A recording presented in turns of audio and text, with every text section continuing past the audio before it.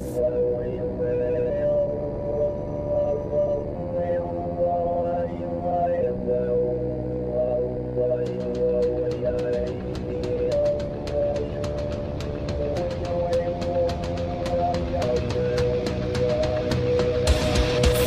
Politic Podcast, the show for normal Americans. From this undisclosed bunker, here's your host, Tony Reed.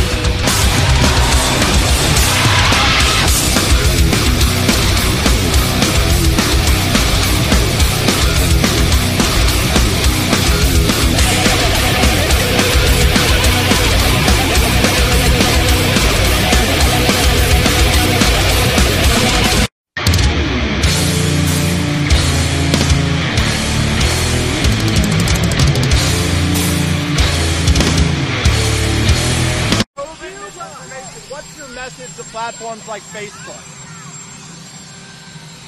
They're killing people. I mean, look, the only pandemic we have is among the unvaccinated. And they're killing people.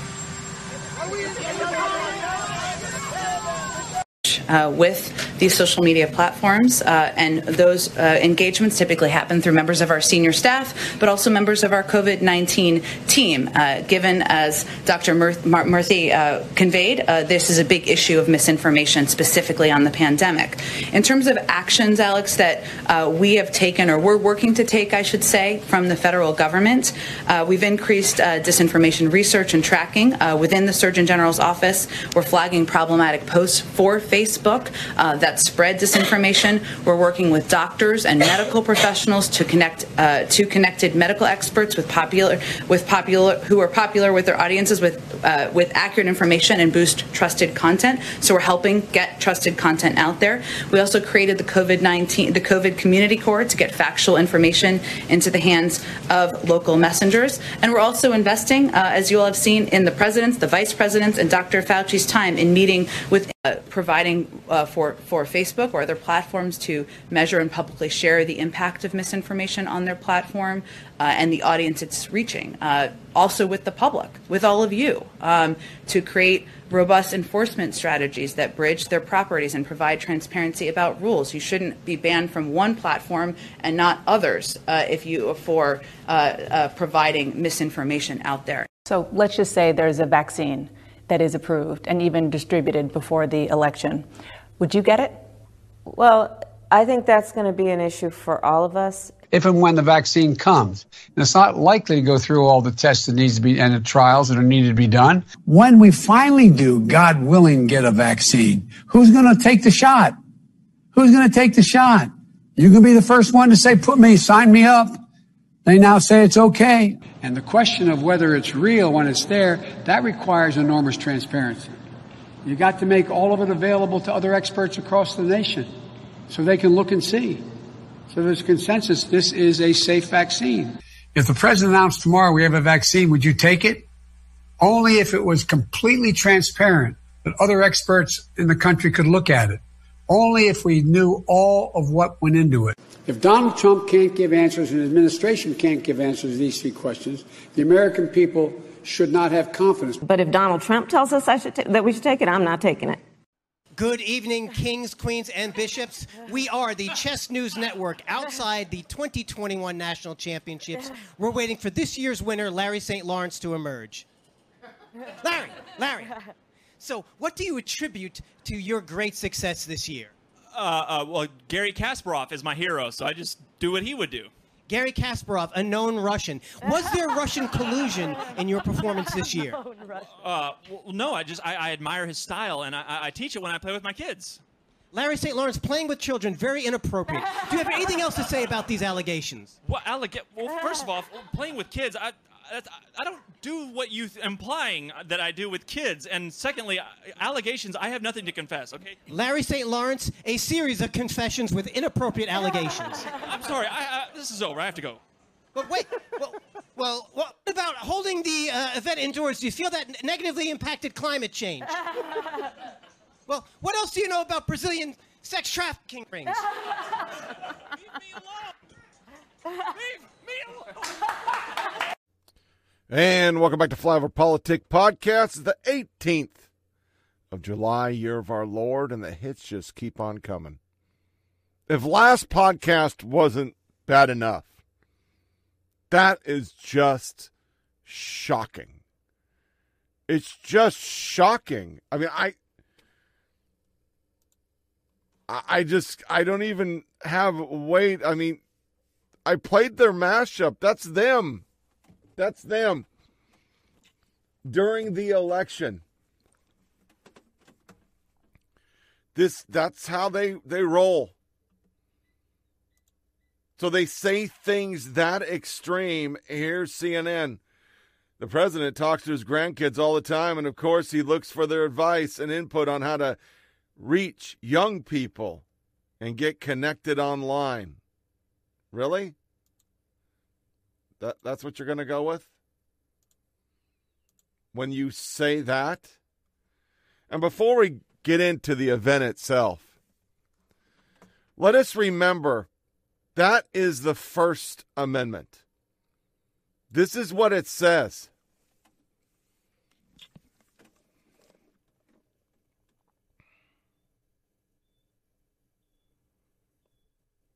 I guess it has a different meaning now.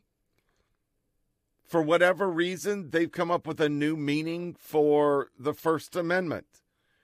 Because they believe because misinformation could kill people, that they can just absurd all of this. And the media's with them.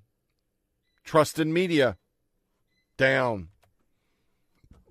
I mean, it's just seller stuff. Seller. All of these I'm doing prior just to make them they don't know the American people. They think they do because they're in the bubble. It is getting so bad that only 6% of Republicans believe the press anymore. Because this is what they do. It's constant. It's nonstop. That's fine. American bandit sinking ship of poison in partnership. Only 16% of respondents said they had a lot of confidence in television news. Another poll. And then you get into this stuff. This is all over the place.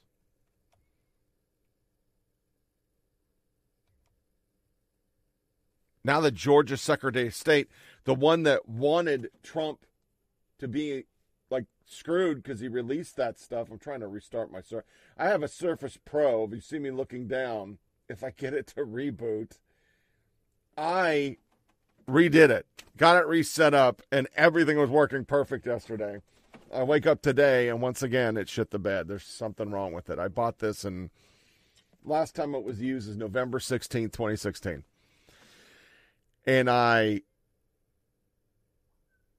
reset it, took a whole day, got a new upload, went to Windows 10. Yesterday was working like a charm, and it keeps trying to reset something. It wants to put a program on. Then it puts that update on, and it does this, where it doesn't want to work anymore. And I try manual reboots. I try everything, and now it's broke again, which is really sad because I paid a lot of money for that. I got yelled at for this, and it fell off a counter in a hotel room and cracked the screen. And ever since then, it's just been crazy. So I think it's a motherboard. I think that's the issue. I don't think it's software, but this stuff is everywhere. Sharpie Gate's real. This one, Arizona audit, ones I don't have in the picture, shows unregistered voters and evidence-free ballot papers were both way where Biden were way more than Biden's lead. Georgia's Secretary of State explains why he just now discovered more than 10,000 illegal votes cast in 2020. Federal judge says DACA is illegal. Polls show 1.8 million turned down jobs because of government handouts. That's all up front. Because that is what they've been reporting. They've been reporting this shit. They keep reporting false stuff. And then you get into a White House press briefing where they outright say, we're telling Facebook what to do, and they're doing it. Speaking of misinformation and the announcement from yesterday, for how long has the administration been spying on people's Facebook profiles looking for vaccine misinformation? Well, that was quite a loaded and inaccurate question, which I would refute. How? Well, Peter, first of all, as you know, we're in a regular touch with a range of media outlets. And we let me finish. As we are in regular touch with social media platforms.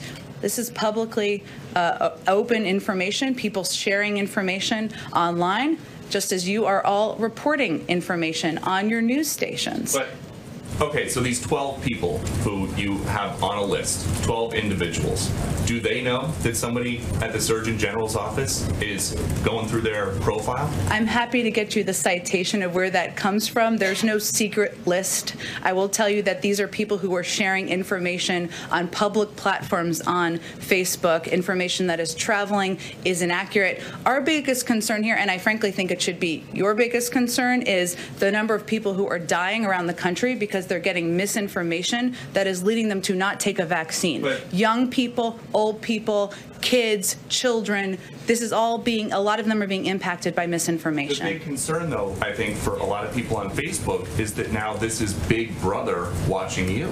They're more concerned about that than people dying across the country because of a pandemic where misinformation is traveling on social media platforms. That feels unlikely to me. If you have the data to back that up, I'm happy to discuss it. About things that are on Facebook, I looked this morning. There are videos of Dr. Fauci from 2020 before anybody had a vaccine, and he is out there saying there's no reason to be walking around with a mask. So is the administration going to contact Facebook and ask them to take that down? Well, first, I think what Dr. Fauci has said himself, who's been quite public out there, is that science evolves, information evolves, and we make that available in a public way to the American people. Exactly. I have never seen any data to suggest that the vaccines cause infertility.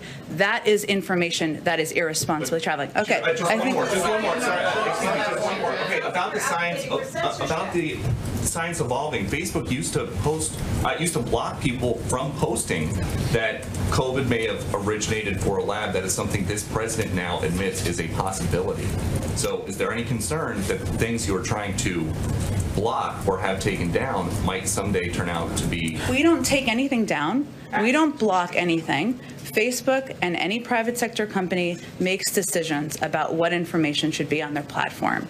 Our point is that there is information that is leading to people not taking the vaccine, and people are dying as a result. And we have a responsibility as a public health matter to raise that issue. The responsibility we all have, the government, media, platforms, public messengers, to give accurate information. Clarifying question on how you identify this misinformation. I'm wondering if you could tell us specifically how the administration identifies what is misinformation and then how you flag it to Facebook. That's one. Two is how many times has the administration flagged this kind of information? And then three, how long has this been going? And then finally, I know that you are deadly serious about this conversation. You talked about how this is life and death. But are there any types of safeguards that the administration is putting in place to make certain that they do not chill free speech while they are going after this kind of disinformation? One of the reasons for stubbornly low vaccination rates is misinformation, erroneous or outright false information that may dissuade some people from getting a shot. The White House has been particularly focused on this and the role of social media in allowing false information to spread. On his way to Camp David today, President Biden laid unmistakable blame on Facebook. What's your message to platforms like Facebook? They're killing people. I mean, look, the only pandemic we have is among the unvaccinated. And they're killing people.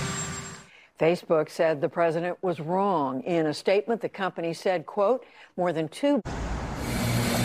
New cases are rising in all 50 states for the first time since January, as the president accuses social media companies of killing people for allowing vaccine myths to circulate online. They're killing people. I mean, look, the only pandemic we have is among the unvaccinated, and they're killing people. But Facebook is pushing back, saying they're saving lives by doing everything they can to combat COVID misinformation. President Biden weighing in today about vaccine misinformation on platforms like Facebook, saying they're killing people and provoking a strong denial from Facebook. Gabe Gutierrez has more on the information disconnect.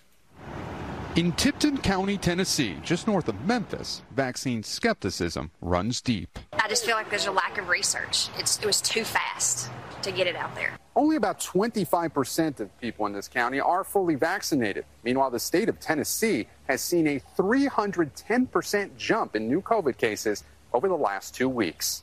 Here and around the country, the rise is fueled by people choosing not to get vaccinated. You just don't trust it. Not at all. If Donald Trump told me to take that thing, I wouldn't take it. Most of the states with the lowest vaccination rates are in the South. Unfortunately, in our part of the country, we've not had as good a success with getting people vaccinated as we'd like to. According to the Census Bureau, the top reasons people are hesitant, they're concerned about side effects, they don't trust the government, or they want to wait and see if it's safe. The U.S. Surgeon General, who lost 10 family members to COVID, is now issuing his first health advisory, not on drugs or smoking, but vaccine misinformation. The voices of doctors, nurses, scientists, and public health experts are too often being drowned out by the false sirens of misinformation. A recent study finds 2/3 of unvaccinated adults believe major myths about vaccines, such as they cause infertility or change your DNA. Simply not true. Lester asked the head of the CDC about this. We have seen a lot of false information out there. How harmful has it been to your efforts? Certainly it hasn't helped. We know that misinformation actually spreads more readily than the information that we're trying to get out there. From conservative news outlets. If the vaccine is so great, wouldn't it sell itself? There'd be no reason to force people to take it, but people are being forced to take it. To social media. Really think about that. I just want you to think, and once again, never Trumpers, liberals that may live, this is Trump. This is George W. Bush. They're censoring. Katie Pavlich. Psaki says the White House has been flagging problematic posts on Facebook they believe are misinformation about Wuhan coronavirus. Reminder, Fauci worked at Facebook to ban the lab leak theory, which is factual.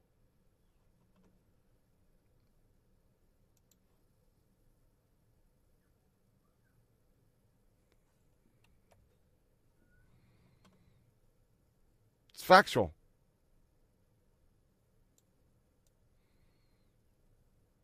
Glenn Greenwald is my favorite for all of this because he just nails it all of it. And I just shut the page like an idiot, so let me pull it back up.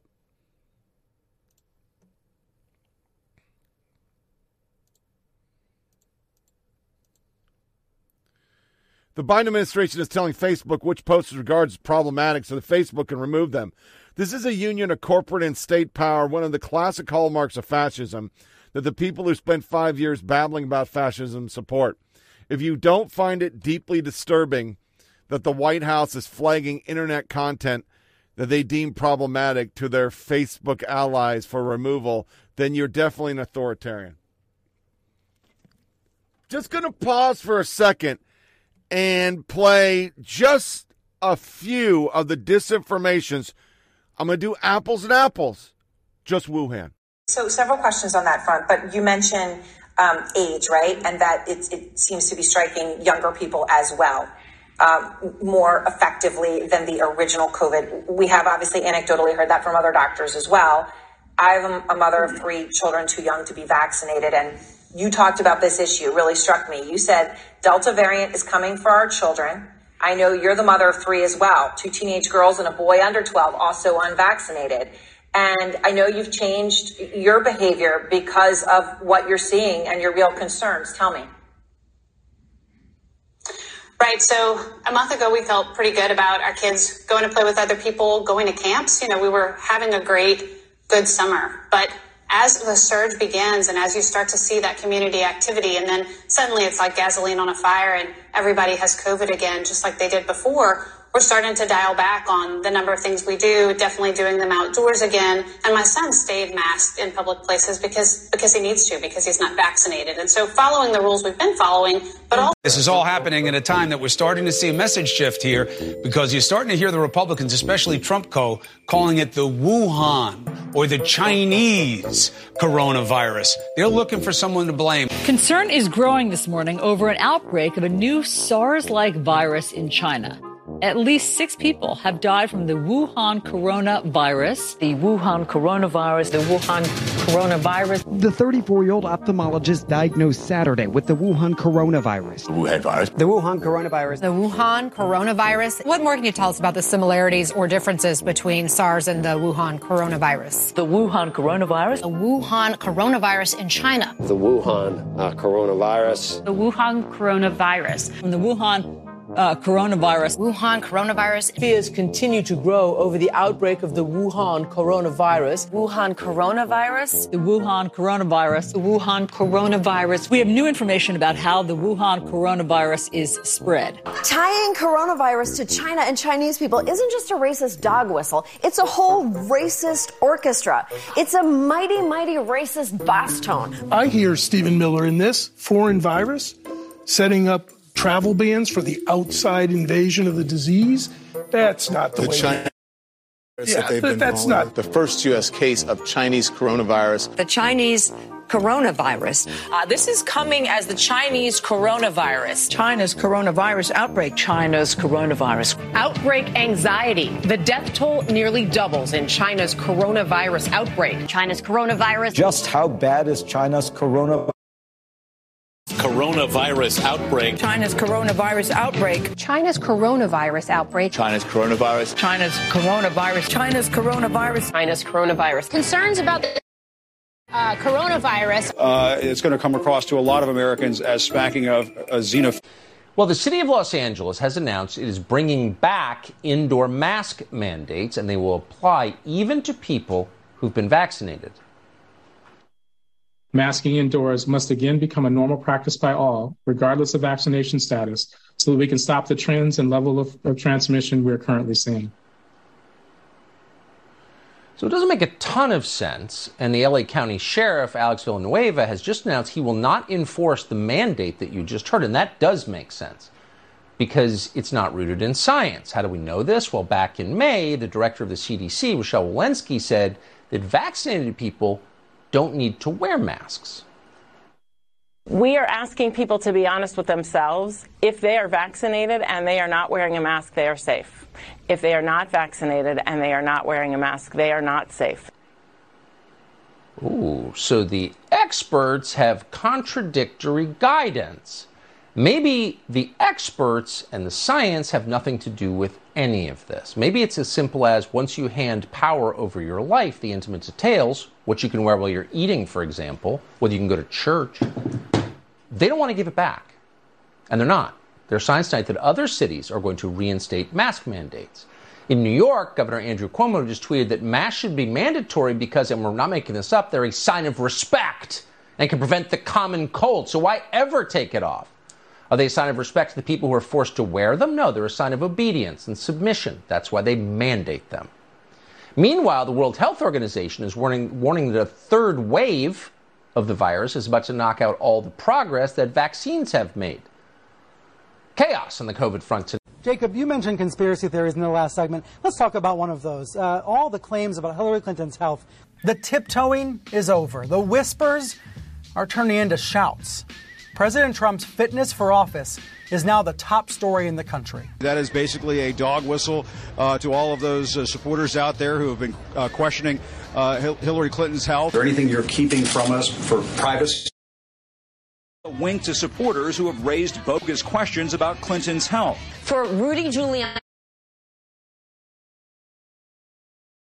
Outlandish? Does it seem likely in any way that members of the GOP will take this seriously, will want to take a look at the president's mental fitness? Trump also questioning Clinton.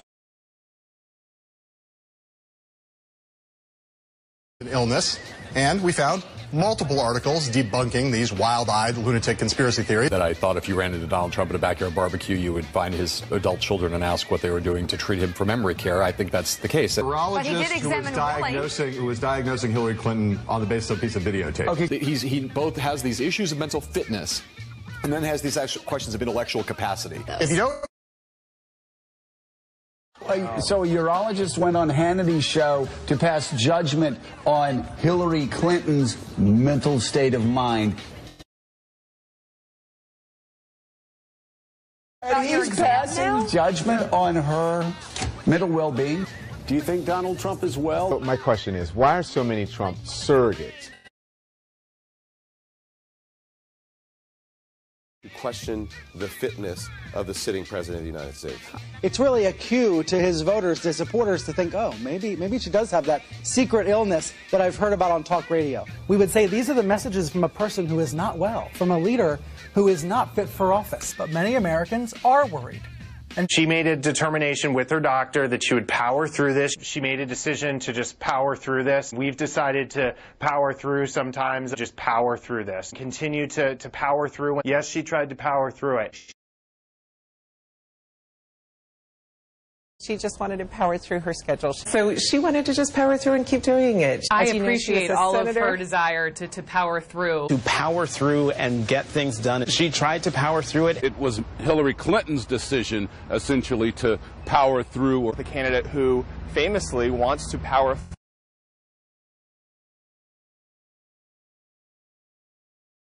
Could power through. They thought she could power through it. They thought that she could power through it. Wants to power through things. That too, the powering through. Governor Jennifer Granholm said women just power through these things, and I get it. I try to power through all my illnesses. Hillary Clinton had a very busy day on Friday, and she powered through that day. Yet she powered through. Powering through illness is what women do every day. She continued powering through. I think about mothers powering through. I mean, she powered through that week. I'm going to power through. That was.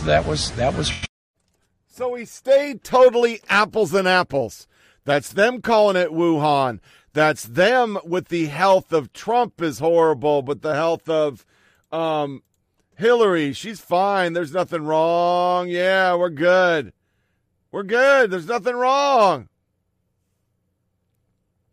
Then her reply. If you're banned on one, you should be banned on the other. And then 1 minute later, she says that it is a private organization.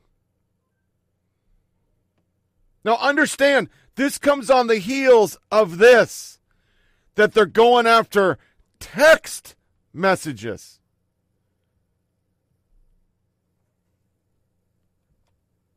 They're weaponizing Facebook.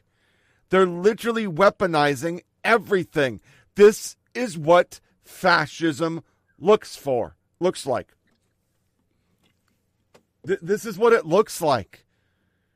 We spent 4 years being told Trump was a fascist. He was going to kill your grandma. He did give people COVID. All that misinformation.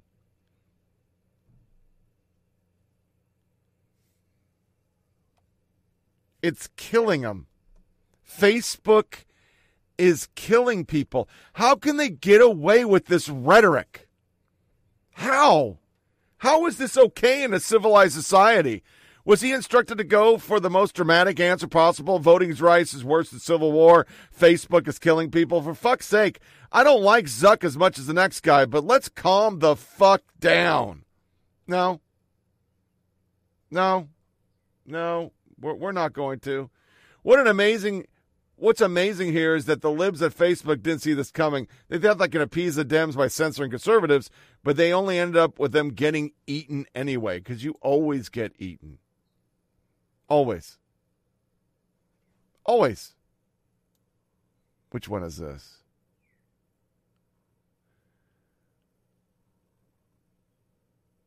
Harris talking on COVID vaccine.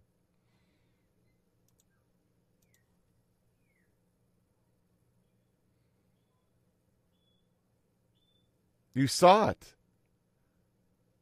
They're the people that ingested this shit. They're the people that got people scared. 25% of African Americans. Here replies, how is he going to top it? You can't top it. I guess at least progress, Joe Biden has moved on from the Tuskegee Airmen killing people. And then more of the voting. That's not being covered.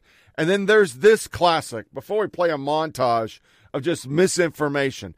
And all of it was suppressed, what have you. This is what a Facebook oversight person said about free speech.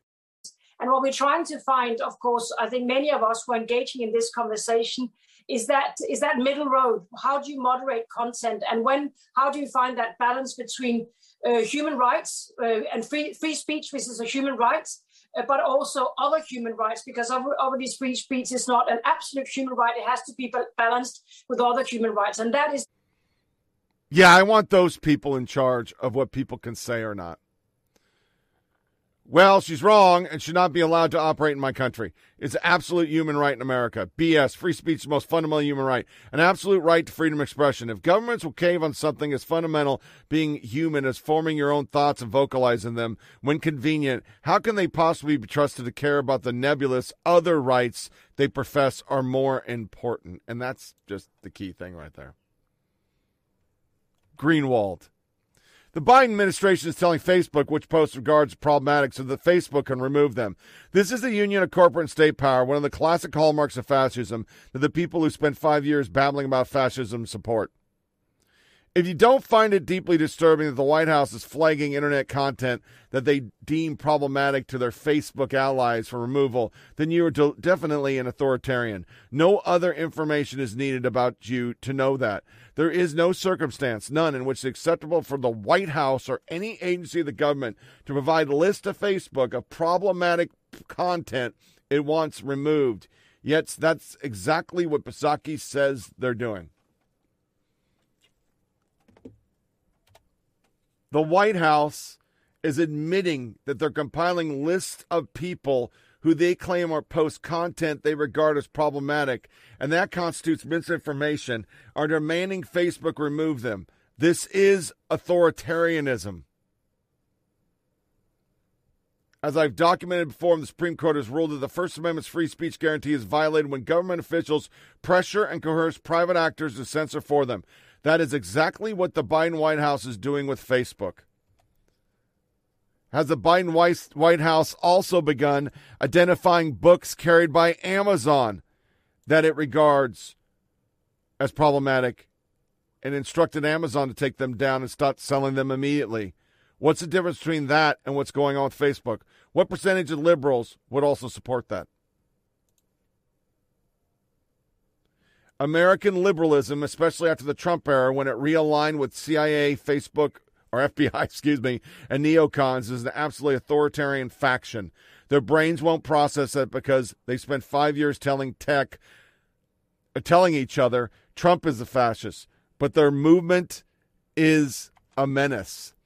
Wondering if ACLU plans on weighing in at some point soon about the fact that the Biden White House today boasted its flagging post in regards as problematic and telling Facebook to take them down immediately. Seems like a relevant issue. They won't, because the ACLU has been co-opted. They're all co-opted. Saranovich. There's a word for political system where the government directly controls the actions of corporations. But they don't care. None of this matters. It is all about power and them being able to wield that power. And people like me said this is what they're going to do. For years, I've said they are the fascists. They are. They project. They're the fascists. Cut and dry.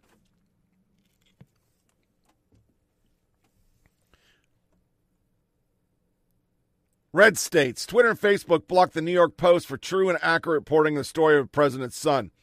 That's where this argument should start, not anti-vax posts or videos. The argument starts with this platform blocking a story the Biden campaign and several other journalists falsely claim was misinformation. We thought it was just a Russian misinformation story being pushed by bad actors, except it wasn't. So now what? He continues. Removing information on vaccines will translate right over to anything they think is misinformation on gun violence, climate, healthcare, or what defines a man and a woman, which is why they are doing this. Can't wait for the coalition of the very concerned to weigh in on this one. Reminder that when Jen Psaki in the White House is doing on Facebook tracks back to Clinton digital director blaming Facebook for her loss in 2016 and not the fact she visited Hamilton on Broadway more than she visited Wisconsin. One question for Psaki: define misinformation and be specific. Context. The White House pushes big tech to censor disinformation. Which brings us to the media jerk-off of the day. All of this was misinformation. Over politics, the media jerk-off of the week.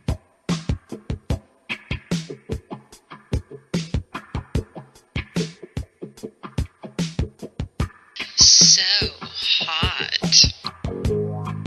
Tonight, CNN is learning the Biden administration now finds the theory that the coronavirus leaked from a Wuhan lab to be as credible as the theory that it developed naturally. This is a dramatic shift in what they're saying publicly, and it comes amid an intelligence review that President Biden demanded. Natasha Bertrand is out front with this new reporting. And Natasha, look, let's just be honest. This is a dramatic shift from the Biden administration, which is looking at this now in an extremely serious way. What more are you learning? It is a shift, especially from last year when the lab leak theory, so-called lab leak theory, was considered pretty outlandish and kind of a conspiracy theory by many on the left. And that, of course, had to do a lot with the fact that the former president, Donald Trump, was weaponizing it and was making it political. But now what we're seeing is that senior Biden administration officials are taking this possibility very seriously.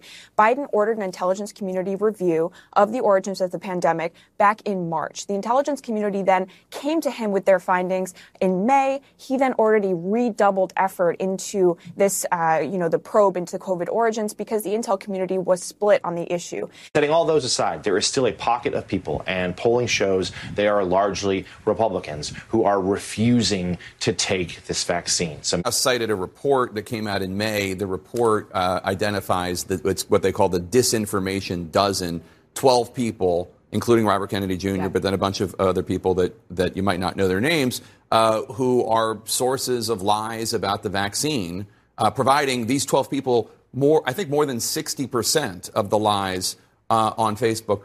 And so, I don't have an issue with Facebook dealing with it, but, I guess a couple things. First of all, is there not a problem here with the White House telling private companies what content to allow and what content not to allow? We see the opposite of this from conservatives who get mad when Nazis are taken off of Twitter or Facebook.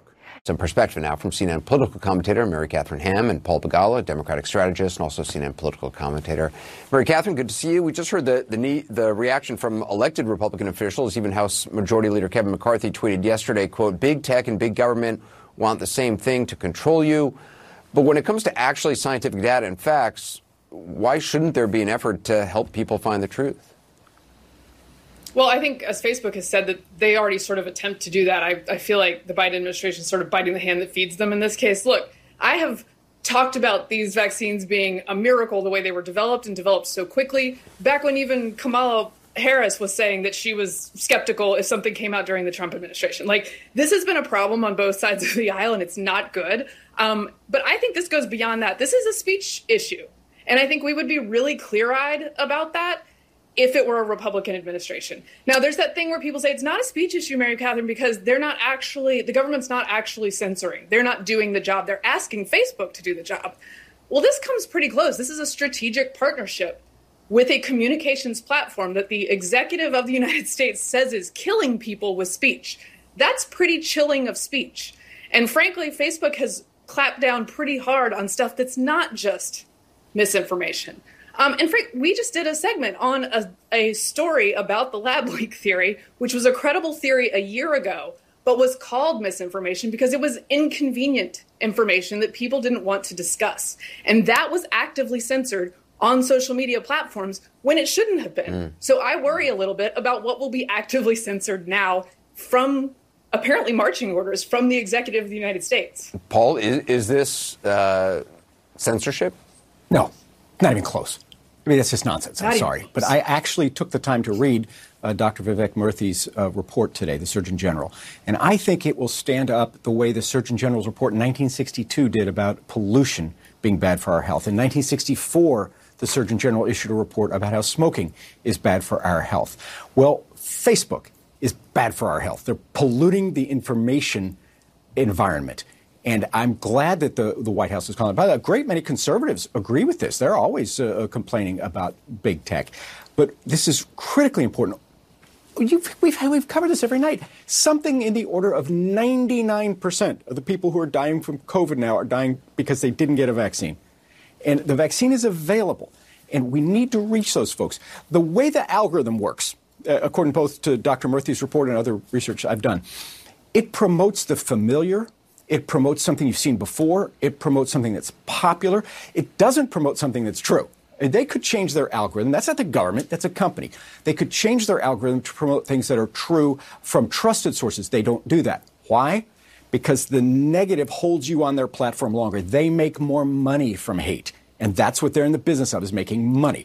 Well, just the way the government regulates pollution in cigarettes, the government ought to make sure that Facebook is doing their job. Pollution information is a speech issue. That's what you're talking about. Of course it is. What you deem to be pollution of information as dictated, your wish is dictated by the executive of the United States with the force of the government behind it, strongly suggesting that a private company deal with the pollution of information becomes a speech issue very quickly. And I think you would see that very clearly if this were the Trump administration.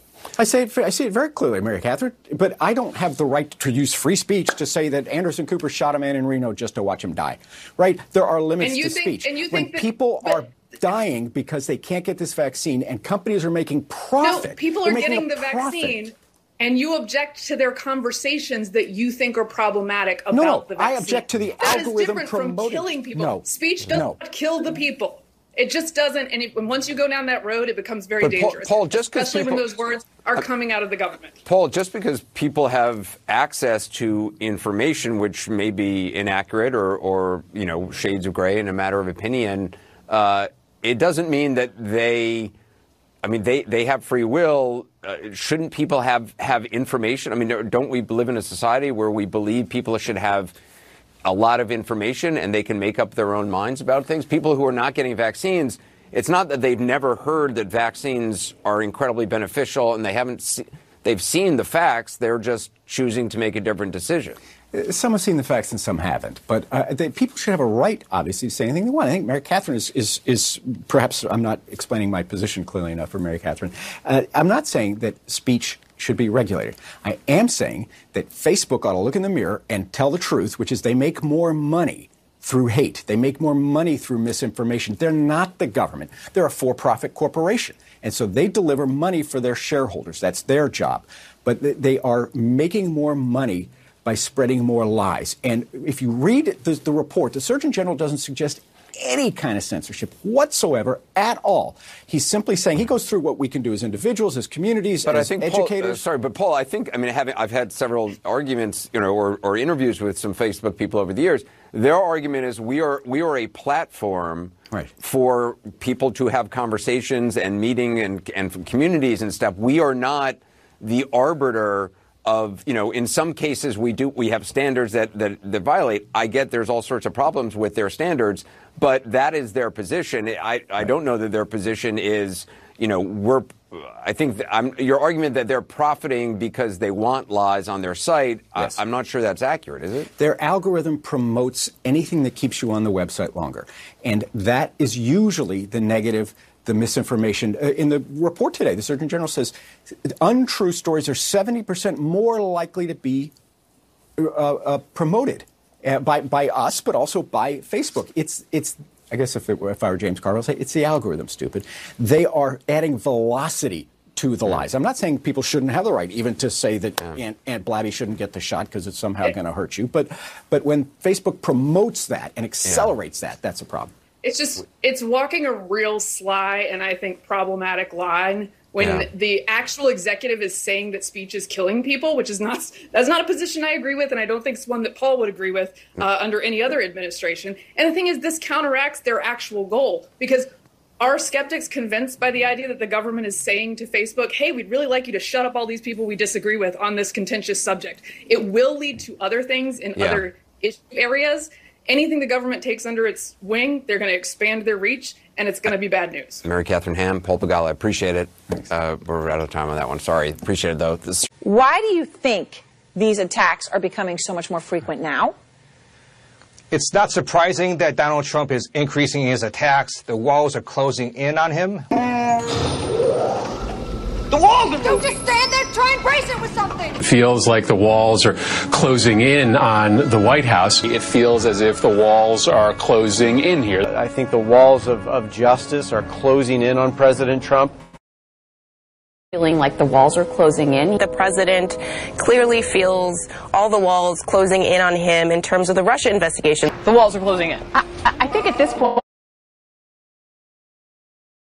I think that the administration at this point can start to see the walls closing in. He feels the walls closing in on him. Everybody he talks to says the walls are closing in. This is another potential wall closing in. This president is feeling the walls are closing in. The walls, meanwhile, are closing in on the president of the United States. I think he's feeling the Russia investigation. I think he's feeling the wheels, The walls may be closing in higher up at the White House. The president apparently believes that the walls are closing in on him. The walls are closing in on the president right now. That Donald Trump feels the walls closing in. Feeling like the walls could be closing in on this president. Feels like we are finally at a tipping point. The walls are closing in on President Trump. Feels like the president is sitting in the White House. The walls are closing in around him. And that's why there's this sense of the walls closing in. As it appears the walls are closing in terms of the Mueller investigation, the walls are closing in. The walls are closing in. I do feel that he feels the walls closing in on him. Legal walls are closing in on Donald Trump tonight. From a Democratic perspective, this is the president who feels like the walls are closing in. As he feels the walls are closing in, Any indication that legally speaking, the walls are closing in on the president? feels some of the walls closing in on him. Is that the walls are closing in. I want to be clear in how I characterize this. This is mostly a protest. It is not generally speaking unruly. That ain't a riot, what we're seeing right now in Minneapolis. They are strictly principled anti-fascists.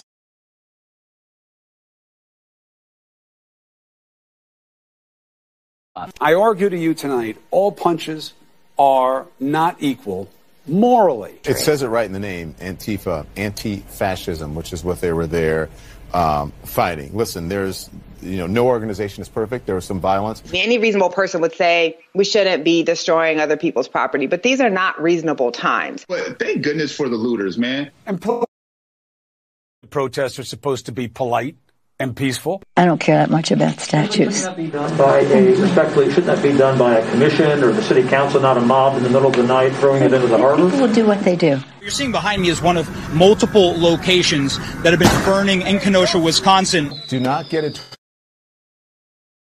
Something that has never happened before, and then this is so terrible, and where are we, and these savages and all of that. This is how this country was started. People get mad, and people get sick of it. People are risking COVID to explain to this country that we're fed up. Most of the major movements in American history have started at the grassroots level and at some point have turned into direct conflict with American government.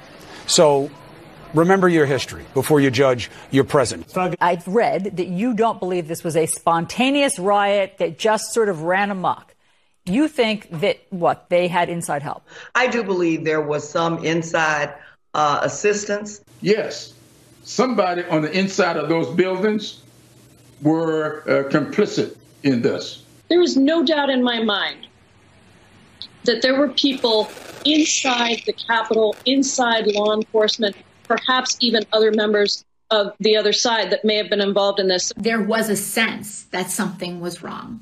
And obviously with the violence, but there was a sense that something was wrong from the inside. And so I do think we owe it to the American people to understand, whether members of our own houses were working with these protesters. I also intend to see that those members of Congress who embedded him, those members of Congress who had groups coming through the Capitol that I saw on January 5th, a reconnaissance for the next day, those members of Congress that incited this violent crowd. Clearly, there was either information shared about how to get to those locations, or there was some inside help, and that's my belief. They were not just derelict. You could say it. They were complicit. To run in the Capitol, in our nation's capital, and not know if an officer is there to help you. Qualified it. Officer Brian Sicknick died after being hit in the head with a fire extinguisher during the hours-long attack. They beat a Capitol police officer to death with a fire extinguisher. Officer Brian Sicknick died after being hit in the head with a fire extinguisher during the fight. He died at the age of 42 after he was bludgeoned with a fire extinguisher. The media really wish that the whole debate over critical race theory would just go away. State after state, Fox News and Republicans, conservatives have whipped up a moral panic about so-called critical race theory. This is just the latest outrage device over at Fox, is it not? A bad faith effort by Republicans to make critical race theory a wedge issue. By the way, critical race theory is enormously useful. It's a graduate level construct. It's not taught in K through 12. And again, it is not being taught in grade schools. No one is teaching critical race theory K through 12. Just to be clear, can you just repeat it? It is a law school What is critical race theory? What is critical race theory? I suspect it's not as major an issue as we've made it out to be in the media. What even is critical race theory? Nobody knows. It's too high level. What is anything? Seriously, it's like they're scared to admit it even exists. And did I hear Chris Hayes say so-called critical race theory?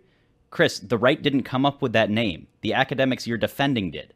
You see what they're doing here, right? They're basically defining critical race theory as this extremely niche, high-level academic theory so they can claim that kids aren't learning it in school. But they can define it however they want, but to the average person, critical race theory is a catch-all term for all the familiar 1619 Project type ideas. White privilege, institutional and structural racism, the idea that America is inherently racist, you get the idea. Are kids being taught that in school? Absolutely, unequivocally, yes. Joy Reid may not think so, but the teachers sure do. Racism is systematic, so it's impossible to be systematically racist to white people in an American society. Teaching that systemic racism exists isn't in itself a racist practice. That is the first step toward healing, which this country desperately needs. I am part of the equity and racial justice team at my school district and have been mentoring students of color who have been leading these changes in our district. They have implemented new curriculum that is unwhitewashed. These children... Love that montage. I just love it. Sicknick, critical race theory. It's an insurrection, mostly peaceful. The walls are closing in. It's all about walls. It's all about closing in. There's always walls, and they're closing in. It's just unfucking believable that these people, Tapper, they get mad when they take down Nazis. What the fuck's that mean? What does that even mean?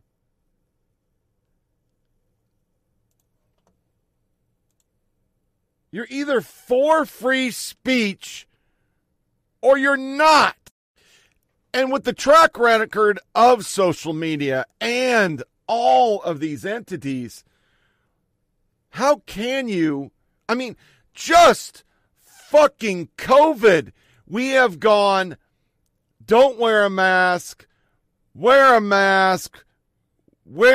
3 masks, wear a mask when you're vaccinated. And now the strains. There's the fear-mongering over strains And then to find out, okay, the lab leak theory, yeah, that's a real theory now. But you got banned off Twitter for that. You got banned. You were taken off Twitter and other platforms if you said that it came from a lab. They suppressed it if it came from a lab. That's what they did.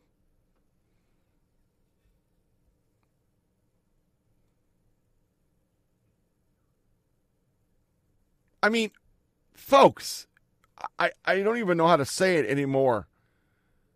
Now we find out after they suppressed the story, banned people from doing it, a federal judge just moved it so nobody could see it at the behest of the Bidens so he can keep his job. The misinformation hoax. A regime desperate for legitimacy destroys it instead. Articles everywhere.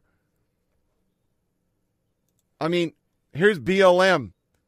This is what Twitter did to protect BLM. The BLM Global Foundation released a statement calling on the U.S. government to end its embargo on Cuba, prompting some to discuss how the organization BLM has a movement are not always aligned. This is what we do. We protect the left. You know, I think the problem is what people aren't understanding is we know the media is biased. We know the media is all about getting Democrats elected.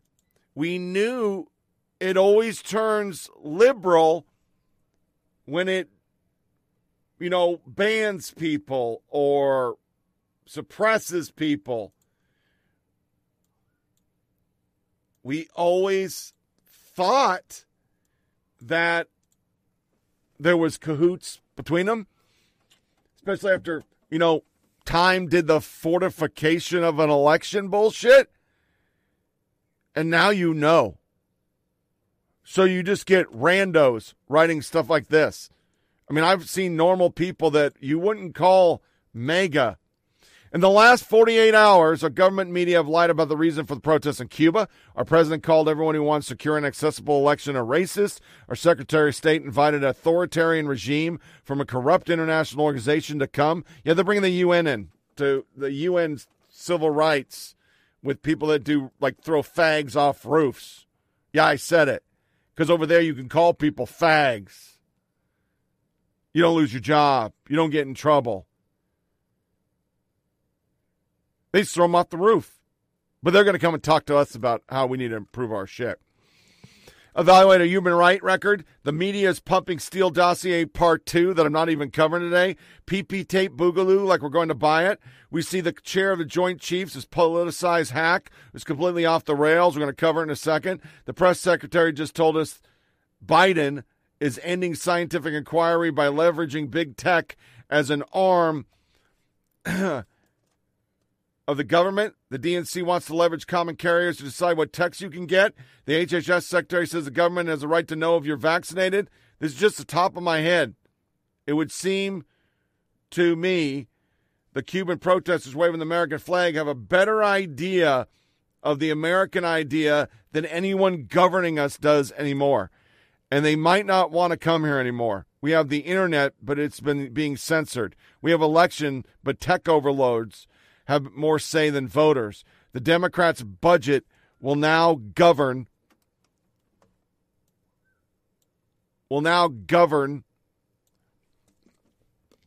private employment relationships, and America can be forced to join unions they want no part of. I went to bed Sunday night in America.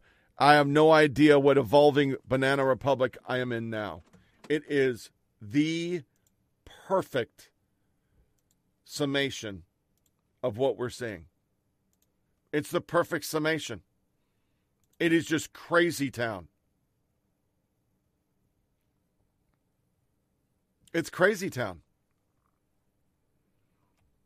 When we covered this last podcast, This guy's paid by the Democrats to go around and say this shit. On Twitter and allowed to. Everywhere. We know this guy's getting suppressed. He's a vet. He actually served to defend it. But he's on the wrong side of it. Now you're getting memes like this, which is a unbelievable concept. That this is now a meme. That actually is relevant. Because you can't think for yourself. Not with these jackasses. You can't. People are lumping on. I'm not going to do the Oliver Darcy. They're going crazy about it. What is this one? The Delta variant is coming for our children.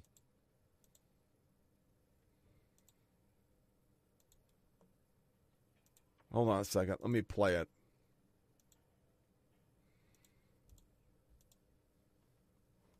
Did I get it? Here it is. So several questions on that front, but you mentioned I played it. Age, right? The Delta variant. Fear-mongering the Delta variant. We have people pointing out that Hunter Biden's story and Russian disinfo, that's a lie. But the press secretary said it last year.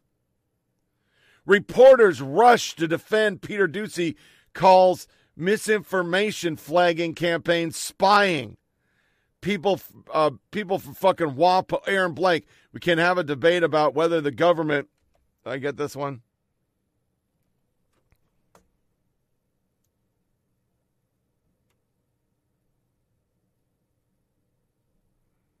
Well, I'll get to this in a second. But the spying narrative put forward by Fox Peter Doocy is nonsense, which 30 seconds of Googling would have revealed. The lead. Biden says social media platforms like Facebook are killing people because of vaccine misinformation. And they said it right there. Wow, remarkable statement. So much tension between the White House and Facebook right now. Heard from a source, the White House incredibly frustrated about months of asking Facebook for data on vaccine misinfo. The company, despite saying is in public they want to work with White House, isn't sharing. Jake Tapper found real problem with today's presser about banning people from the internet. The Journalist calls out Fox Peter Doocy. His Facebook question to Psaki was premised on a lie.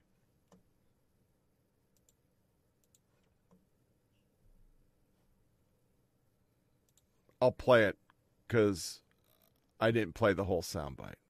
Actually, Press Secretary Jen Psaki was asked variations of that question several times in her briefing earlier today. And instead, her response to those questions were actually pretty aggressive.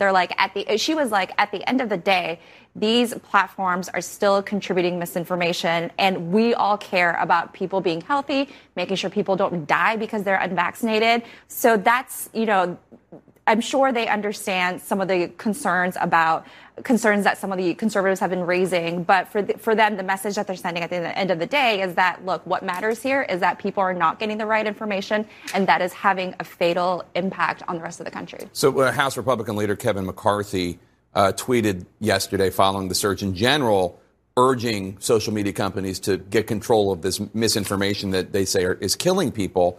McCarthy wrote, the Biden administration just announced they're working with Facebook to censor more Americans. Big tech and big government want the same thing, to control you. As a reminder, America is a land of freedom. What do you think? Sounds like a fundraising request to me. Yeah. I mean, honestly, this the entire Republican Party has just kind of adopted this. This is part of the whole culture war package. That has been part of their messaging structure this cycle, and it seems to be resonating, right? I mean, they have no incentive to stop it because it is resonating with their base. It's cash is flowing in, and I guess public health be damned. Well, if facts and decency aren't important to you, then there is no incentive. I mean, facts and decency mean a lot to a lot of us, but for McCarthy, I guess not. At the same briefing, somebody from Fox, which also has a lot of people on who say things about the vaccine that are not true, asked a question premised on a lie, which was that the White House was going through people's Facebook pages and private information. Donald Trump. That's all I have to say, Donald Trump. If Donald Trump was working with anything, you would not say it's okay. You didn't even want to take the vaccine. Quite apart from the merits, the White House should stop presuming to tell private companies how to moderate user speech. On the merits, that's an incredibly dumb idea on multiple areas. Trump, Twitter, and Facebook are state actors. They violate my rights. Wow. Every competent lawyer, LOL, White House. No, hang on. We can make this plausible. Government officials getting this involved in moderation decisions, apart from being inherently undesirable, really could backfire spectacularly. At some point, the current stupid state actor argument becomes credible, and there's no First Amendment misinformation exception. And there it is. It is. Oh, no. Oh, no. It could help Trump. We can't have it helping Trump. Goddamn. We can't have it helping Trump. His argument's now plausible. And it is. It's 100% plausible. Because now you are doing it.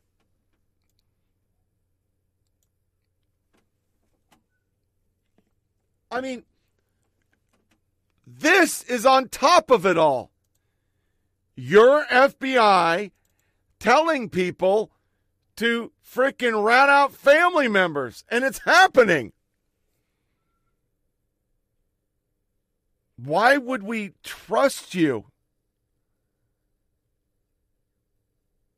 Why? I mean, here's Biden. I'm just going to play it. Interesting quotes from Biden visit to Fort Lauderdale campaign field office earlier today. Biden saying point blank that Trump is sending Cuban Americans very powerful voter bloc in the state back to Cuba. Who it is, and the one point I'd like to make is this. You know, there's a really strong Cuban American community. I didn't tell you all that. You're from Florida, okay? If, in fact, Donald Trump, had been president when they were coming back in the old days, they wouldn't be here. Because look what he's doing. He's sending Cuban Americans back to the dictatorship. He's sending Venezuela's American. That's not even called out in our media. Not even called out in our media. Not at all. I mean, the only person that's done anything is Drew Holden. Here it is. This is the media and the left in response to all this stuff. You should be terrified at the prospect of regulating misinformation. The last year or so has been crash course in how bad the powers that can be determine what is or isn't misinformation. But I got a lot of receipts compiling some of the most egregious examples. The best place to start is with the origin of the most consequential event in our lifetime, the COVID pandemic. Remember that very thought that it could come from a local biolab run by a secretive autocratic regime was dismissed as bigoted conspiracy theory. And the whole Wuhan leak. I mean, we did this. Tom Cotton was crushed. New York Times, CNN, this article after article after article. Oh no, that's biased. We had supposed misinformation. Man, my pictures are just all fucked up today. Yeah, they really are. They're really fucked up. We had supposed misinformation around a viable treatment, too. Hydrochloroquine. Now it's important to remember the left is their pet conspiracy theories that don't seem to ever get flagged as misinformation somehow, like the idea that Donald Trump might have been Manchurian candidate installed by Putin. Speaking of Russia, who can forget the supposed Russian bounties conspiracy theory pushed by the entire corporate press and countless Democrats that recently fell to pieces? For some reason, this was never described as misinformation. My favorite misinformation might be Steele dossier. Despite how dubious questions were, we had countless Dems and corporate media run press narrative of grounds of an orange man bad. We'll close with another misinformation that was perhaps the most consequential given its impact on the election was the Hunter Biden laptop story. You may remember the big tech campaign, the corporate press, the big tech all pledged it was disinformation. big tech, the corporate press, the Democrat Party have utterly failed time and time again in deterring what is or isn't misinformation. If after all these errors you still want to empower the fishing trips and hypocrisy, I just don't know what to tell you. He's spot on. He's spot on. It just, I just don't know what to say. I just don't know what to say. The press secretary herself, it's disinformation. We now know it was all bullshit and they suppressed it. We all know it. Dylan Byers, new Facebook official, adds a statement next to tweet accusing White House of using Facebook as a scapegoat of missing its vaccine goals.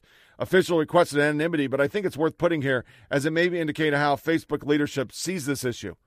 In private exchanges, the Surgeon General has praised our work, including our effort to inform people about COVID-19. They knew what they were doing. The White House is looking for scapegoats for missing vaccine goals. The other one, just in, Facebook responds to Biden, they're killing people. The facts show Facebook is helping to save lives, period. We will not be distracted by accusations which aren't supported by the facts. The fact is that more than 2 billion people have viewed authoritative information about COVID-19 and vaccines on Facebook, which is more than any other place on the internet. More than 3.3 million Americans have also used our vaccine finder tool to find out where and how to get a vaccine. The facts show that Facebook is helping save lives, period. In sum, President of the United States has accused the world's most powerful social media network of killing people. The company has responded by accusing the president of missing vaccine goals and passing the buck. And, of course, you know how he lined up on it. But before we go into our next vignette of the general, which with the FBI scares you, America First rally has been canceled by Anaheim. 4 places won't let it happen. We respect free speech, but not you. While 11,000 deaths of COVID vaccines reported to CDC. Nobody's talking about it. Nobody's talking about it. CDC whistleblower says COVID vaccines have already killed more Americans this year than COVID.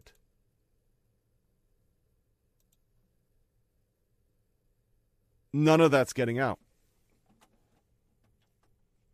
Because they just want to control people.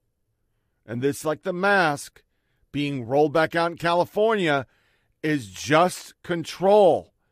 And when you have them doing it and generals doing this, it's fucking scary. News tonight, it was worse than we knew. What was? According to the book, I Alone Can Fix It, obtained by CNN, General Mark Milley, the chairman of the Joint Chiefs of Staff, was so shaken after the November election, he feared that Trump and his allies might attempt a coup. He and other top officials informally planned ways to stop it. Now, these revelations come from these 2 Pulitzer Prize-winning reporters at the Washington Post, Carol Leonig and Philip Rucker, in their book that chronicles Trump's final year in the White House. According to the book, Milley told his deputies, quote, "They may try, but they're not going to effing succeed. You can't do this without the military. You can't do this without the CIA and the FBI. We're the guys with the guns." Here's a story we'd completely forgotten about because there are so many. Just before last November's presidential election, 2 former Army officers wrote an open letter to the chairman of the Joint Chiefs of Staff, a man called Mark Milley, who still has the job. The letter became public. It was published on a left-wing blog called Defense One, and within minutes was all over the internet. The authors of the letter had a direct order from Mark Milley, who strictly speaking did not report to them. Quote, "If Donald Trump refuses to leave office," the letter began, "the United States military must remove him by force, and you must give that order. You must remove the president by force." That was a little shocking. What country is this? Even the usual power-mad partisans in the news media began to wonder if that was really a good idea. Slate.com, of all places, reminded its readers that no matter how orange Donald Trump might be, military coups generally turn out to be unwise. The Pentagon had to go on the record as opposing it too. The rest of us could keep civilian control of our government. And what a relief that was. Within days, the story just kind of receded. Another weird footnote to a weird 4 years. But if you paused and thought about it for a second, you had to wonder, where did that idea even come from?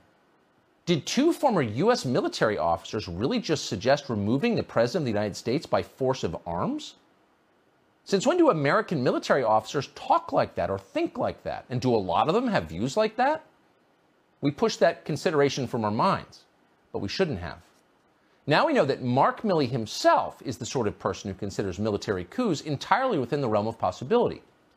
A new book written by reporters at the Washington Post who cover Mark Milley reveals that the current chairman of the Joint Chiefs of Staff is a legitimate extremist. He's the last person you would give power to if you could possibly help it. In the book, Milley describes Donald Trump and the millions of people who supported him as the moral equivalent of Adolf Hitler. As thousands of Trump supporters peacefully gathered in Washington for what they assumed was a constitutionally protected political rally, the kind we've had for hundreds of years shortly after the election, Milley likened them to brown shirts, that is the paramilitary wing of the Nazi Party. Trump's complaints about voter fraud, Milley explained to his advisors out loud, were actually calls for genocide. This is a Reichstag moment, Milley said, the gospel of the Fuhrer. Those are quotes. Think about that. So your grandfather joined the U.S. military to go overseas to risk his life to fight the Nazis. Now the head of the U.S. military calls you a Nazi for having your grandfather's political views. What do you think of that? Keep in mind that Mark Milley is a man the media tells us is a deep intellectual, someone who reads books and stuff, not just Wikipedia. And yet this well-read man of history is comparing nearly half of our country to Adolf Hitler. And that would include, by the way, the many Hispanics in the Rio Grande Valley who voted for Trump because they agreed with him on immigration. Mark Milley isn't just your average guy with crackpot views. Mark Milley has control of nuclear weapons. Are we okay with this? The people on TV are okay with it.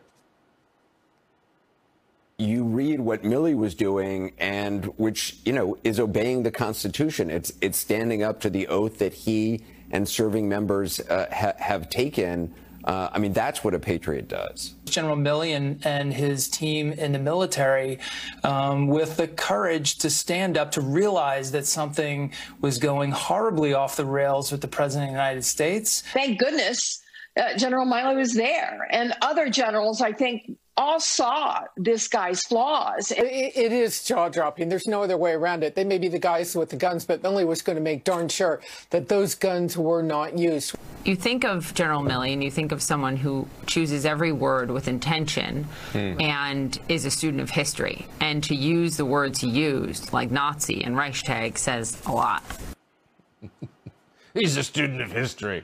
They're easy to impress over on CNN. Make a reference to the Nazis and the Reichstag fire, and you must be a highbrow grad school guy. You hear someone compare his enemies to Nazis, you know he went to Princeton. Pretty funny. So we've established that the chairman of the Joint Chiefs of Staff is on the same intellectual plane as the midday news readers on CNN. The problem is he's a lot more powerful than they are. According to the Washington Post's account, Mark Milley is the reason that thousands of American soldiers occupied our capital this year ahead of Joe Biden's inauguration. Quote, we're going to put a ring of steel around this city and the Nazis aren't getting in, Milley said, referring to American citizens. A ring of steel to repel the QAnon shaman and several hundred senior citizens from Orlando with signs. This is a guy, by the way, who's paid to assess threats realistically. What countries pose a threat to the United States? Put them in order. If you think the QAnon shaman is the same as the SS, maybe you're not so good at that. Then Milley gave a speech straight out of a 1990s Bruce Willis flick. Quote, everything is going to be okay. We're going to have a peaceful transfer of power. We're going to land this plane safely. This is America. It's strong. The institutions are bending, but it won't break. In the end, no Nazi attack ever came, much to Mark Milley's apparent disappointment. It wasn't Dunkirk. Now, you'd think that would be an embarrassment to Mark Milley. You give a speech like that and nothing happens. Some guy dressed like Chewbacca shows up. But no. He was not embarrassed. In fact, later he gave a speech, testimony to Congress, and said, apparently not referring to himself, that he understands white rage better than anyone.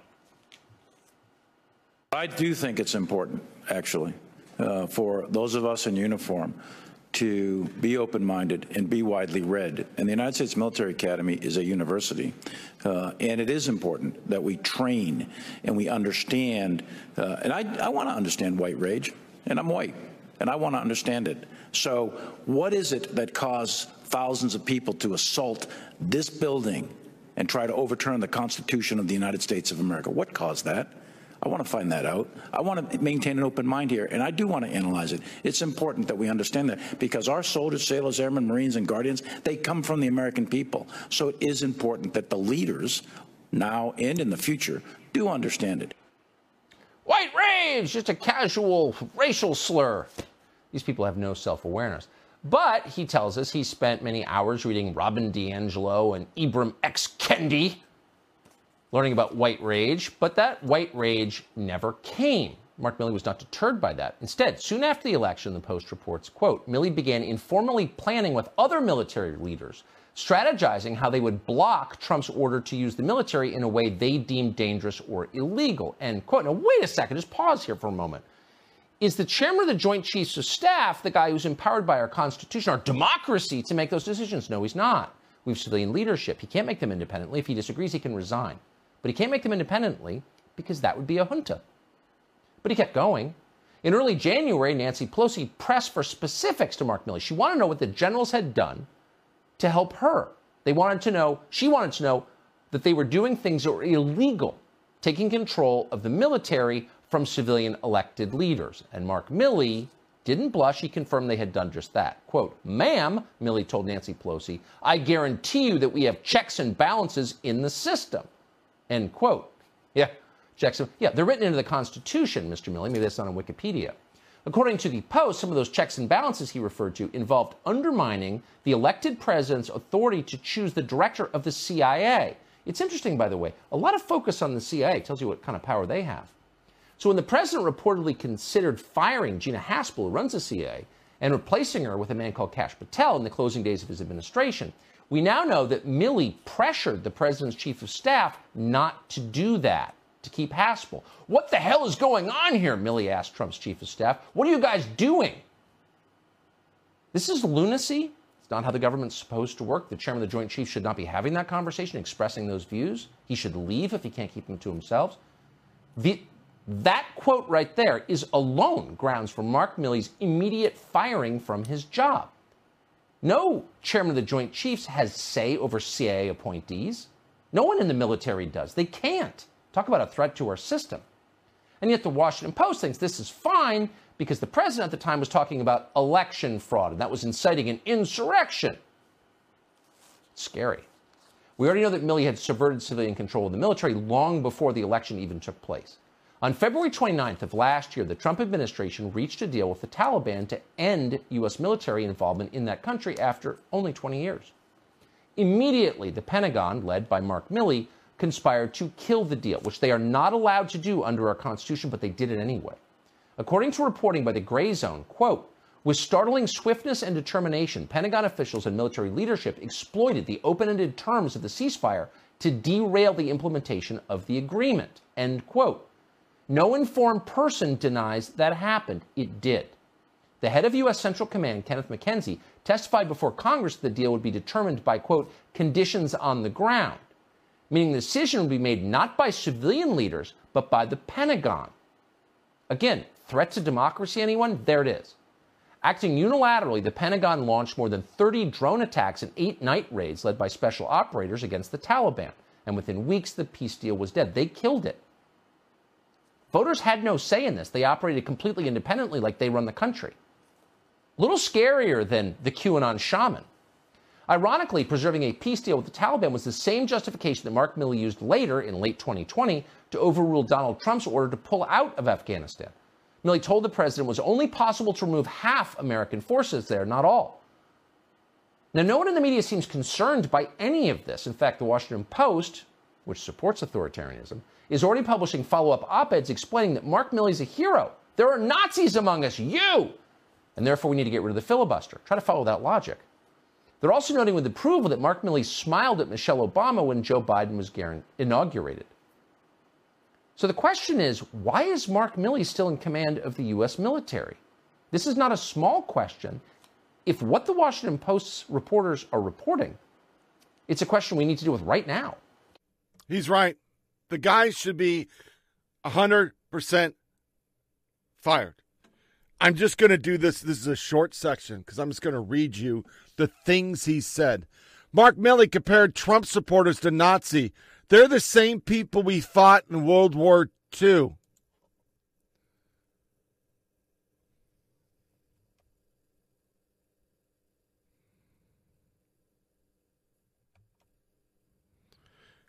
Some had the Joint Chief pay correctly when they pointed out how the Pentagon never removed Vindman from the White House after the accusation against the Commander-in-Chief.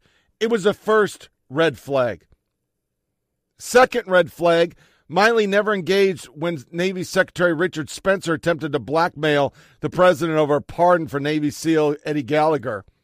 Third red flag, Joint Chairman Milley SOS Mike Pompeo traveled to Mar-a-Lago in December 2019, where they informed the President Trump of the military strikes in Syria and Iraq after they took place. Fourth red flag, Colonel Douglas Macgregor expressed his own suspicions about the U.S. military attack in Iraq and Syria and that paralleled our reaction. Macgregor stated he believed President Trump was being intentionally and skillfully misinformed. In the big picture, it was not difficult to figure out why the Pentagon would be opposed to Trump during the Trump campaign. An early administration, President Trump expressed foreign policy was viewed by NATO alliance members as a threat. President Trump dared to tell them their Cold War mentality was outdated. Heck, the NATO members were simultaneously purchasing energy from Russia at the same time they're demanding the U.S. military protect them from Russia. Top U.S. general. Trump spread gospel of the Fuhrer. Joint Chiefs Chairman feared potential Reichstag moment. Top U.S. general warned of Reichstag moment in Trump turbulent last days. They're not going to fucking succeed. Top general feared Trump would attempt a coup after election.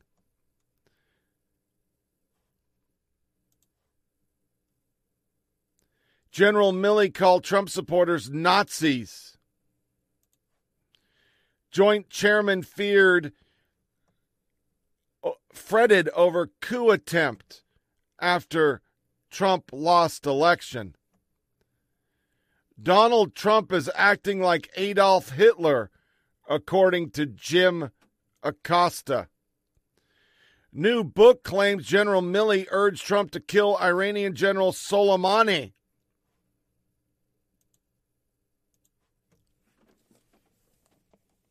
Now, on its face, if you're a non-Trumper and you hate him, you take this as gospel. But to date, as an independent, every one of these have been lies. There was the guy that was a top-level person that said something, and they found out he worked in the director's office for budget and was a copy boy.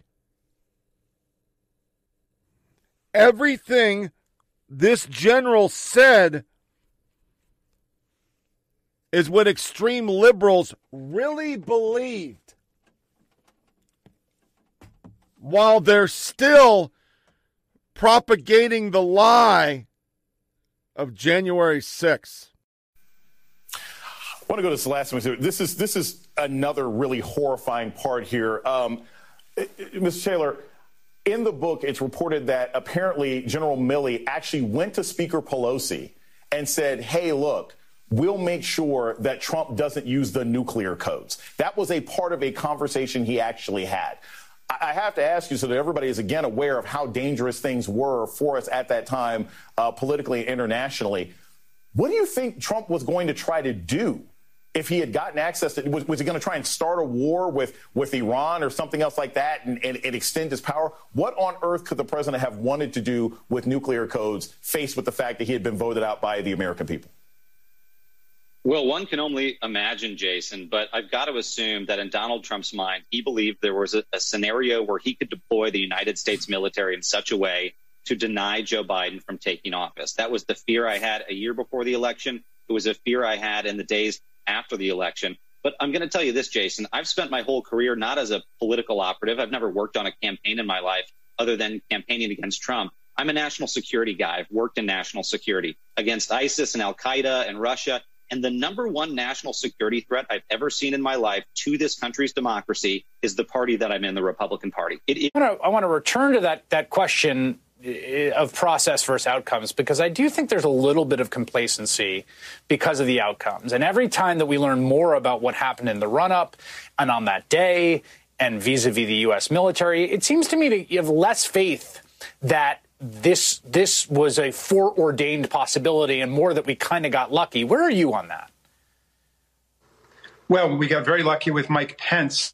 I mean, the way I see it, Chris, is we had a huge demonstration organized by the president, and inside that was another ring, which was a violent insurrection with the 3%ers and the Proud Boys and the Oath Keepers. And inside that was the coup that Donald Trump was trying to orchestrate, targeting Mike Pence. And all they wanted Pence to do was to rebuff the electors coming in from Arizona, Georgia, and Pennsylvania, lowering Biden's total below 270, kicking the presidential contest into a contingent election. And they wanted it because we vote not one member, one vote, but one state, one vote. And if they'd been able to do that, which would not have been really that much if you look at the different things Mike Pence did over the prior 4 years for Trump, they would have won it with 27 states to 22 for the Democrats and one tied. And at that point, he probably would have followed the advice of Michael Flynn and imposed martial law in a state of siege. And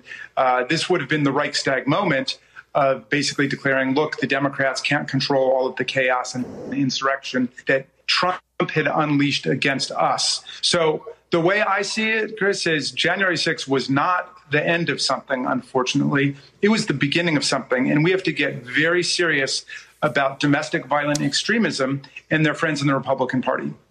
So I don't want to just skate past what you just said, because you have articulated precisely the alternate history that I find most awful to contemplate.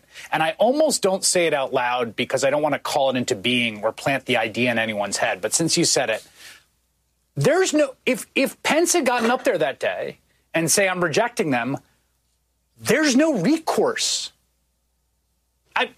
They would just steal it. I mean, that's the craziest thing. And I don't want to give Michael Pence, who's, debased himself in a million ways, too much credit here. But that's what I'm hearing from you. And that's my understanding as well, which is a kind of stomach dropping realization to come to. It's an extraordinary thing, and nobody has yet been able to explain why exactly Vice President Pence did the right thing in upholding the constitutional order on that day. But it was a very thin thread that we were resting on, and we really would have devolved into complete chaos at that point. Obviously, the House would have voted to object and sustain an objection about what the vice president had done. But had he gone with Trump's plan, he would have unilaterally asserted an unreviewable power just to reject those electors. And it's constitutionally absurd, but there would have been enough of a patina of a legitimate argument that they could have said that was within the realm of normal discourse. In the meantime, he's unleashed the mob and all of these stormtroopers against Congress. People would have been fleeing, and it would have been a complete nightmare. And I think that we do need to follow through on precisely what you're suggesting, which is what would have happened had Kevin McCarthy and Donald Trump and Jim Jordan gotten their way. We covered this last show. QAnon. They're still talking about QAnon. He's talking about martial law.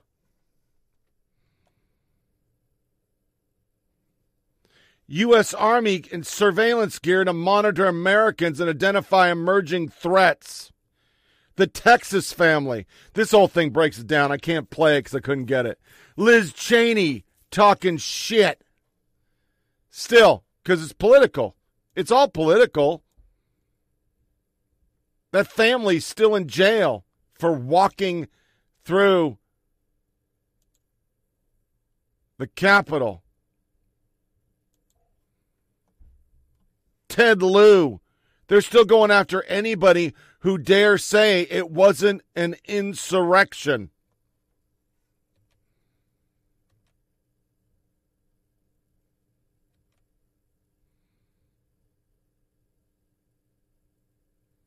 They're in jail. They're in jail. I just want everybody to remember, they trespassed an entire family, including a minor, in jail. Leftists claim Capitol riot was worse than 9/11. Victims say otherwise. The Capitol cover-up released the tapes. They won't cover anything. The government cased against a white supremacist. It's another one of those articles. He wasn't a white supremacist. He got trespassing. Inside the re-education program, one lawyer is teaching the Capitol rioters. Several participants in the January 6th riot at the U.S. Capitol have been taking part in one attorney's re-education program, which involves reading books or watching movies about topics like slavery, the Holocaust. Heather Shaner, one of the many U.S. D.C. attorneys assigned to represent riot defendants who can't afford their own, spoke to HuffPo. Of course she did. In June about the remedial social studies program she's offering to clients. Shaner said she normally sends clients books to read before the trial, but added that she wanted to take more intensive approach. They're a captured audience, and it's life-changing for a lot of them, she said. Reading books and then watching these shows is like a revelation. I think that educates a very powerful tool. This week, a 49-year-old woman from southern Indiana will be first defendant sentenced in connection with the January 6th attack. She's also the first graduate of the Pop-Up Remedial History Initiative. Her lawyer is running the January 6th defendants. Anyone who believes January 6th was an insurrection is an idiot. Buck Sexton. There should be a limit to how much stupidity the American people have to endure from the Democratic Party.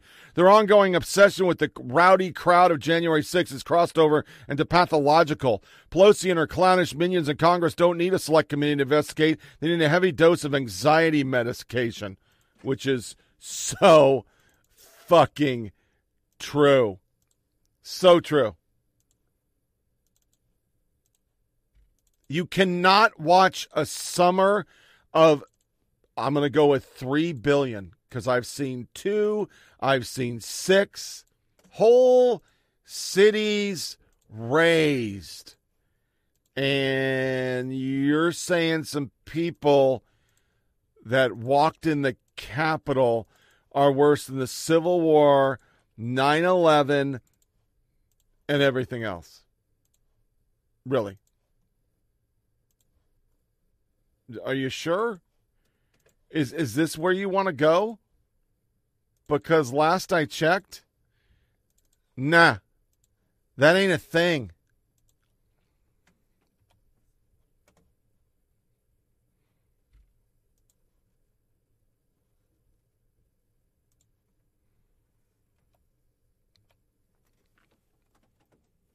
This right here should anger any American. And it's part of this fascist thing and misinformation, because the racial overtones and everything and the requirements of the LGBTQ EIEIO crowd, yeah, that's pretty fascist too. As supporters of the Cuban protesters in Miami continue their demonstrations, it's raising some new scrutiny of a law that Florida Governor Ron DeSantis signed back in April. That law was in response to the Black Lives Matter protests. Well, the law was brought into effect in response to Black Lives Matter, and it said in the 61 pages really clearly that if people went onto a major thoroughfare, a street, a highway, and closed it down, they would be subject to arrest, and it would be a felony arrest. So now let's take a look at the pictures this week on the Palmetto Highway in Miami, a major thoroughfare, which was shut down for more than 6 hours by those Cuban Americans in support of those on the island. What was not applied was this anti-riot law. So let's meet and remain steadfast in speaking truth, tearing down double standards, and refuting double talk. Let's not allow any double downing on lies. Let's prepare our children for a world they deserve. Let's deny this off-key band of people that are anti-education, anti-teacher, anti-equity, anti-history, anti-racial reckoning, anti-opportunities, anti-help people, anti-diversity, anti-platform, anti-science, anti-change agent, anti-social justice, anti-healthcare, anti-worker, anti-LGBTQ+, anti-children, anti-healthcare, anti-worker, anti-environment, anti-emissions policy change, anti-inclusion, anti-live and let live people. Let them die. Don't let these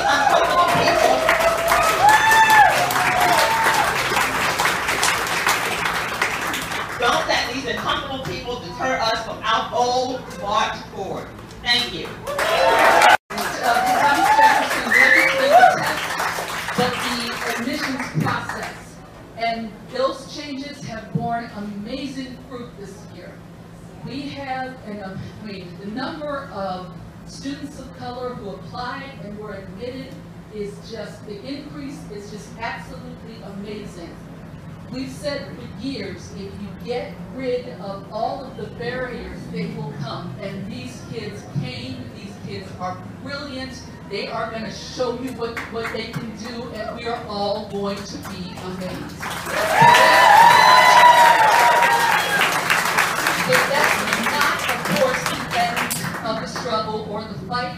We need, of course, to establish quality schooling for every kid in this county. This is a wonderful county for schooling, but there is educational inequity in this county, and that's something that none of us are going to stop fighting for.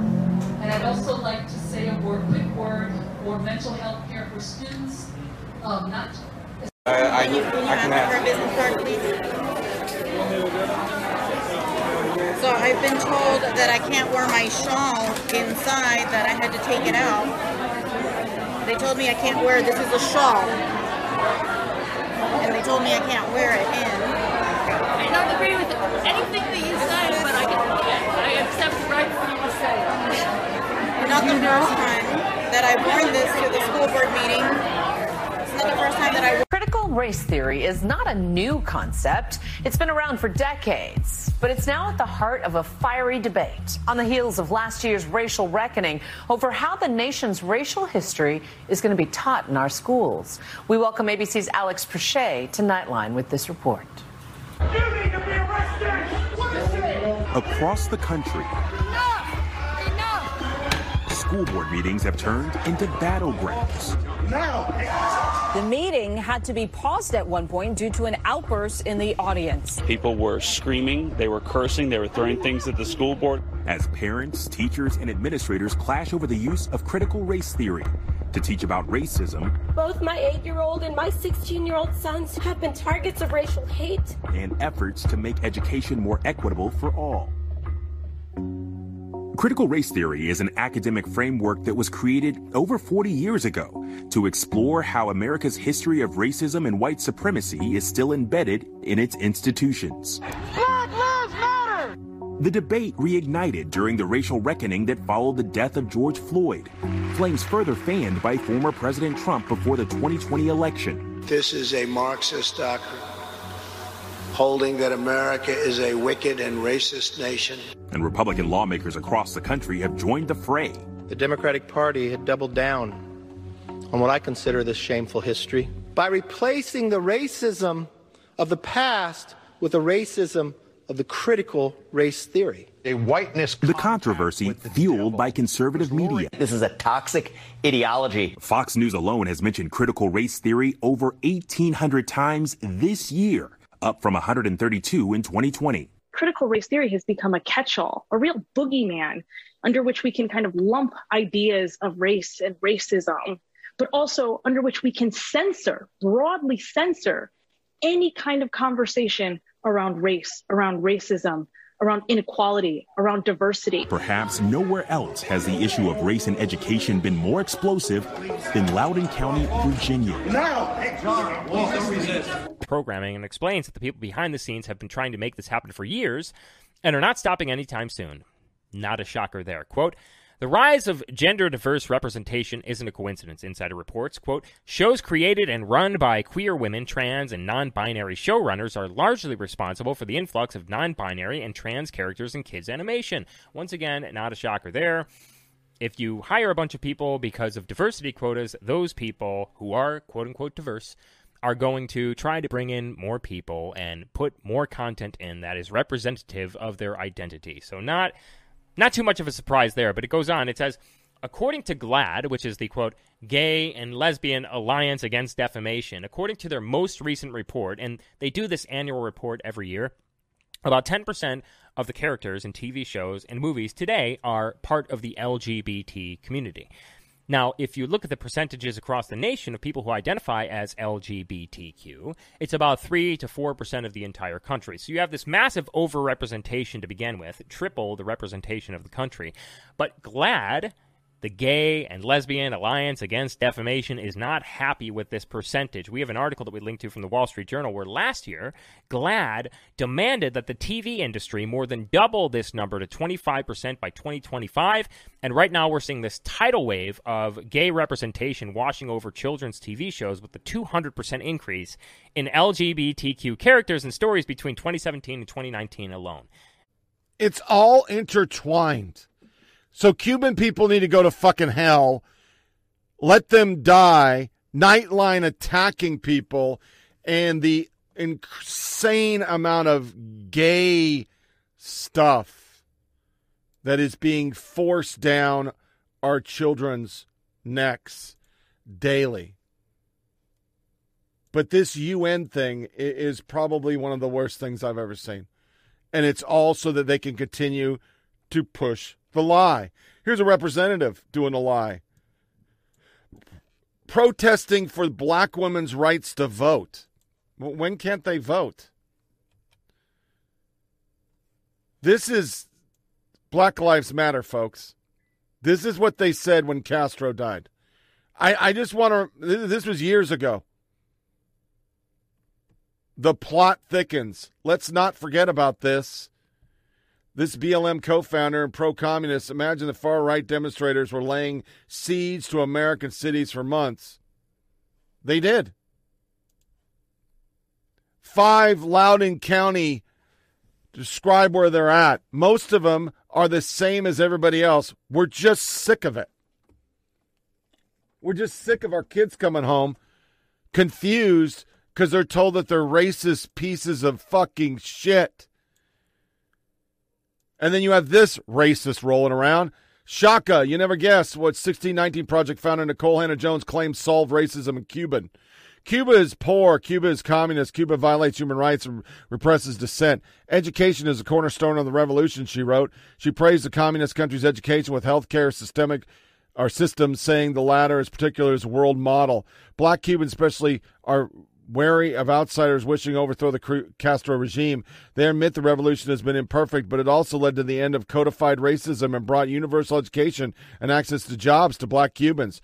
Without the revolution, they wondered where they would be. Under the communist revolution, where are they now? They're in the streets fighting for freedom. Some of them have been arrested for speaking their minds. After all, unauthorized public gatherings are illegal in Cuba. Funny how communism works that way.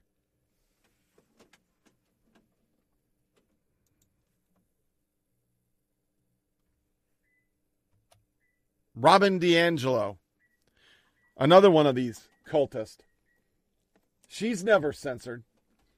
Stop smiling so much. I've heard black people talking about the awkwardness of white people over smiling. A friend describes going to a Whole Foods and feeling exhausted by the pressure to validate all of the over-solicitous white people making a point of smiling at her when they just want to get her errands done and get home. She understood that the act was meant to convey acceptance and approval, but what it actually conveyed to her was a way for white people to maintain moral integrity in the face of racial anxiety. Over-smiling allows white people to mask an anti-blackness that is foundational to over their existence as white. Our fleeting benevolence has no relation to how black people are actually undermined in white spaces. Some black friends have told me that they prefer open hostility to niceness. They understand open hostility and can protect themselves as needed, but the deception of niceness adds a confusing layer that makes it difficult to decipher trustworthy allyships from deciduous white liberalism. Niceness masks controversy and oppresses differences. Robin DiAngelo, Nice Racism, How Progressive White People Perpetrate Racial Harm.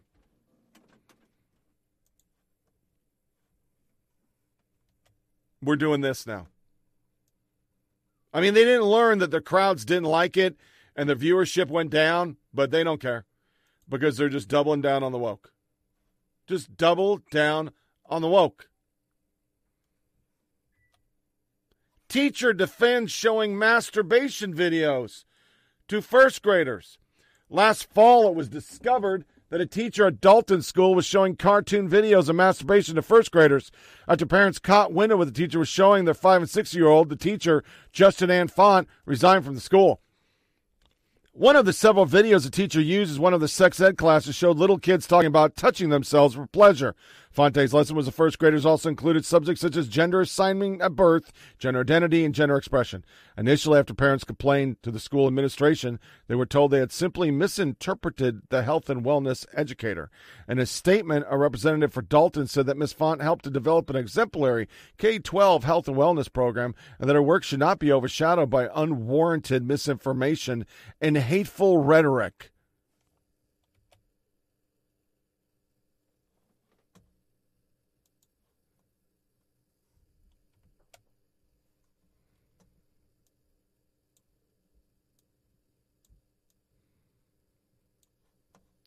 Somebody asked in that screed about whether they're getting with Amazon. And this is why. This is why. They have a problem with everything and they want it all censored. Apologizes for not burning books saying boys and girls are different. An American Booksellers Association apologized on Wednesday for including a book that harms about the harms that come with allowing gender-confused children to transition. ABBA first labeled Abigail Schreier's book, Irreversible Damage, The Transgender Craze Seducing Our Daughters, as anti-trans after receiving backlash on the social media. In response, the association apologized for committing the inexcusable crime of promoting literacy, offering an alternative perspective. This is a serious violation and incident that goes against ABBA's end policy value and everything we believe and support. Don't burn us down. We apologize to our trans members and trans community, this terrible incident and the pain we caused them. We have apologized for the LGA blah, blah, blah community at large.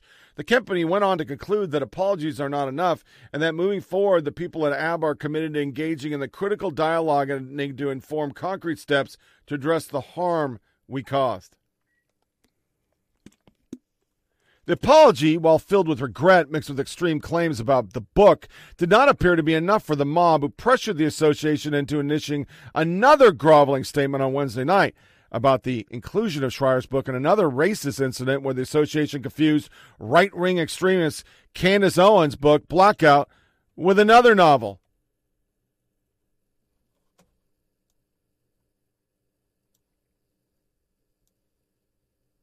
That happened too.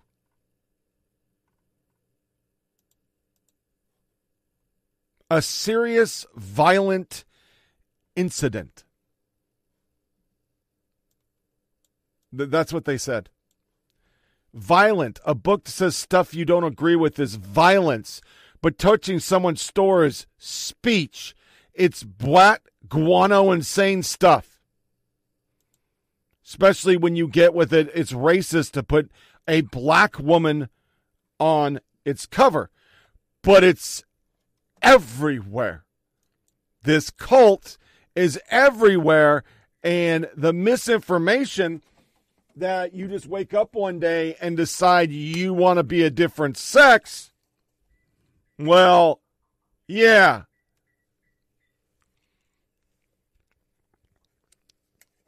Okay. Emoji 14.1 is to be finalized in September 21. Here's the latest draft list. Yeah, that's a pregnant man with a mustache are soon coming to your emojis. The nachos were good, but that's what it looks like because he's touching his stomach. I'm honestly pretty excited to use this every time I've had too much to eat. Are you sure? I use that one after I go East Side Mario and ate too much. Or fat man with mustache emoji.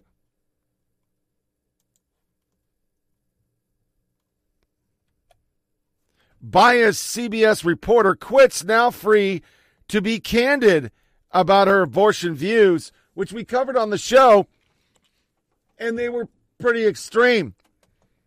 Kate Smith announced on Thursday that she quit her job at CBS News. The astonishingly neutral journalist and previously described her beat on her Twitter profile as covering abortion access, but based on her coverage, we all knew what she meant. Proof that the media are left-wing activists, Media Research President Brent Zozell tweeted. Is anyone dumb enough to believe she was promoting baby killing while covering the topic? Her tweet, I quit my job at CBS News covering the beat like reproductive rights is such a legendary institution. It has been an amazing experience. Thank you to the people that made it possible. My talented colleagues and the courageous people have trusted me to share their stories. Now that I'm not a reporter, I can be candid about my own opinions on reproductive rights. I'll say this. With or without Roe v. Wade, access to abortion is disappearing across the South and Midwest for low-income women, and it's happening more or less under the radar. It's a pivotal moment for abortion rights and one that deserves a lot of coverage and our attention. Editors, I know there's a reader and viewer fatigue when it seems like a 1,000,000 6-week ban, but it's still major news and ought to be covered. Are you a TV reporter covering reproductive issues in the South and Midwest?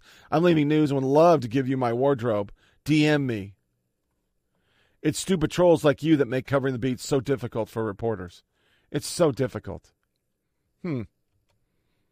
Gossip Girl reboot features students cruising in gay bathhouse with teachers. The Wonder Years. It's going to be an African-American family.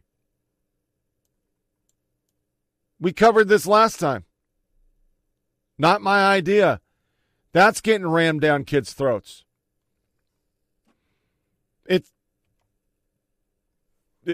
Whiteness is the devil.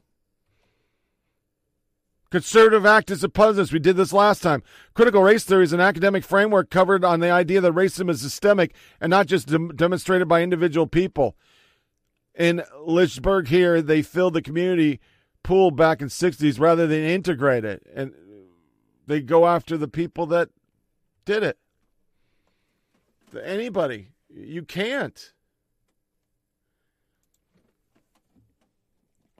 And if you're a Christian, court rules against university that targeted Christian groups, saying they were hard-pressed to find a more blatant example of discrimination.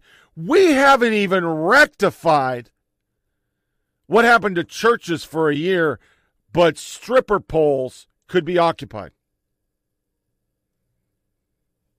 We haven't even done it. We haven't. So here is some more violence that is ignored because it's the right kind.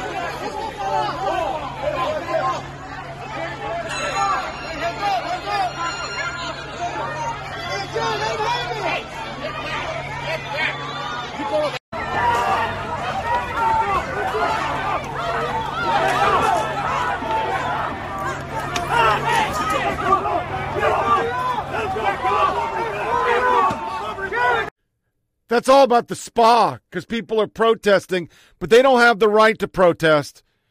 And Antifa is beating them the fuck down. It's been going on for weeks. We don't cover that. We're still talking about QAnon and Proud Boys and all those scary right-wing Boogaloo brothers and all that shit. Is this misinformation? Shark advocates demand rebranding shark attacks as shark interactions. Then you have this winner chicken dinner. Can the Black Rifle Coffee Company become Starbucks of the right? The company doubled its sales last year by leaning into American culture wars. It's also trying to distance itself from some of the new customers. But in here, they have to do the same thing. Oh, yeah, we're not into racists either. We're not about races. It is not a glowing, it's not glowing. They're bad because you're not like Starbucks. And then you get this fucking shit. What the fuck is that? Story for the post-millennial. How did you first hear about this crazy incident? I actually follow a number of gender-critical feminists who are in the UK who have been fighting against this kind of thing, as well as, transgender ideological indoctrination of their kids. And that's where this popped up. This actually happened at a library in London, the Redbridge Library. And it is really shocking to see a rainbow dildo butt monkey dancing around to promote children's literacy. It was part of the libraries in the summer. They often do summer reading challenges, and kids are invited to read a bunch of books. And this person in a rainbow dildo butt monkey costume was promoting literacy and dancing around for kids.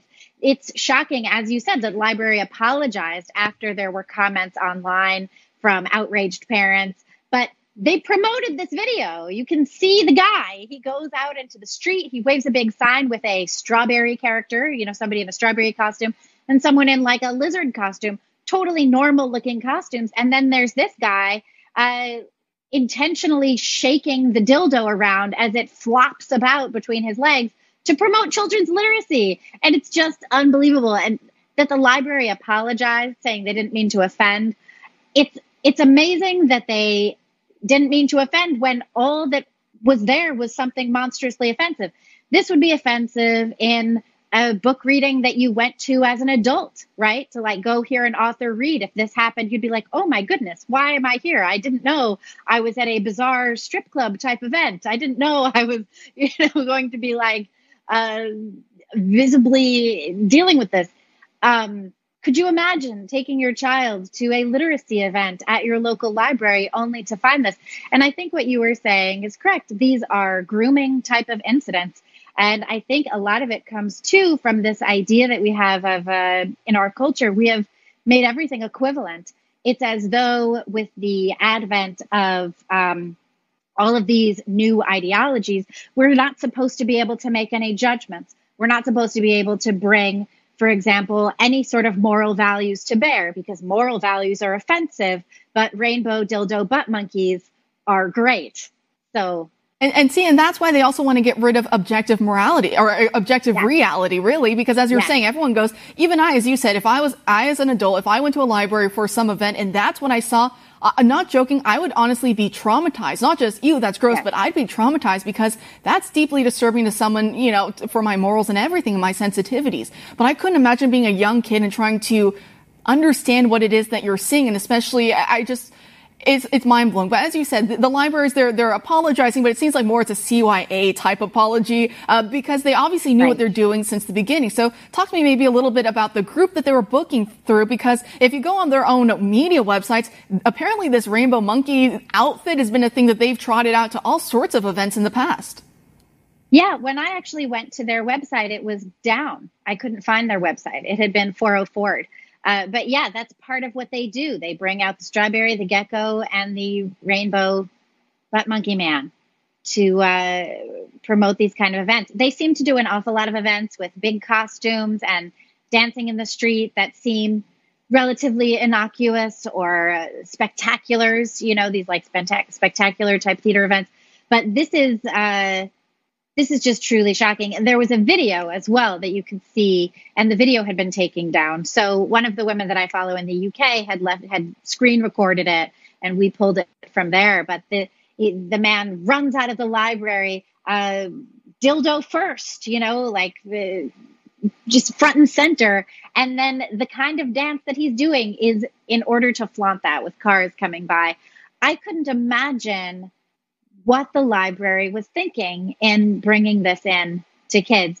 And arts groups, I'm an artist. I used to work in the arts all of the time.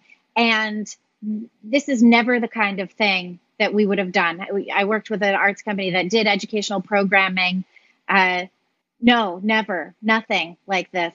And it was an experimental theater company. They would do weird stuff at night, but when it was the kids' turn, it was Goldilocks. It was not this. It was not this. But we've abandoned everything. We've abandoned our fairy tales, our moral plays. We've abandoned all manner of religion. And this is what we're left with, some kind of bizarre worship of the most perverted sexual self that we can fathom.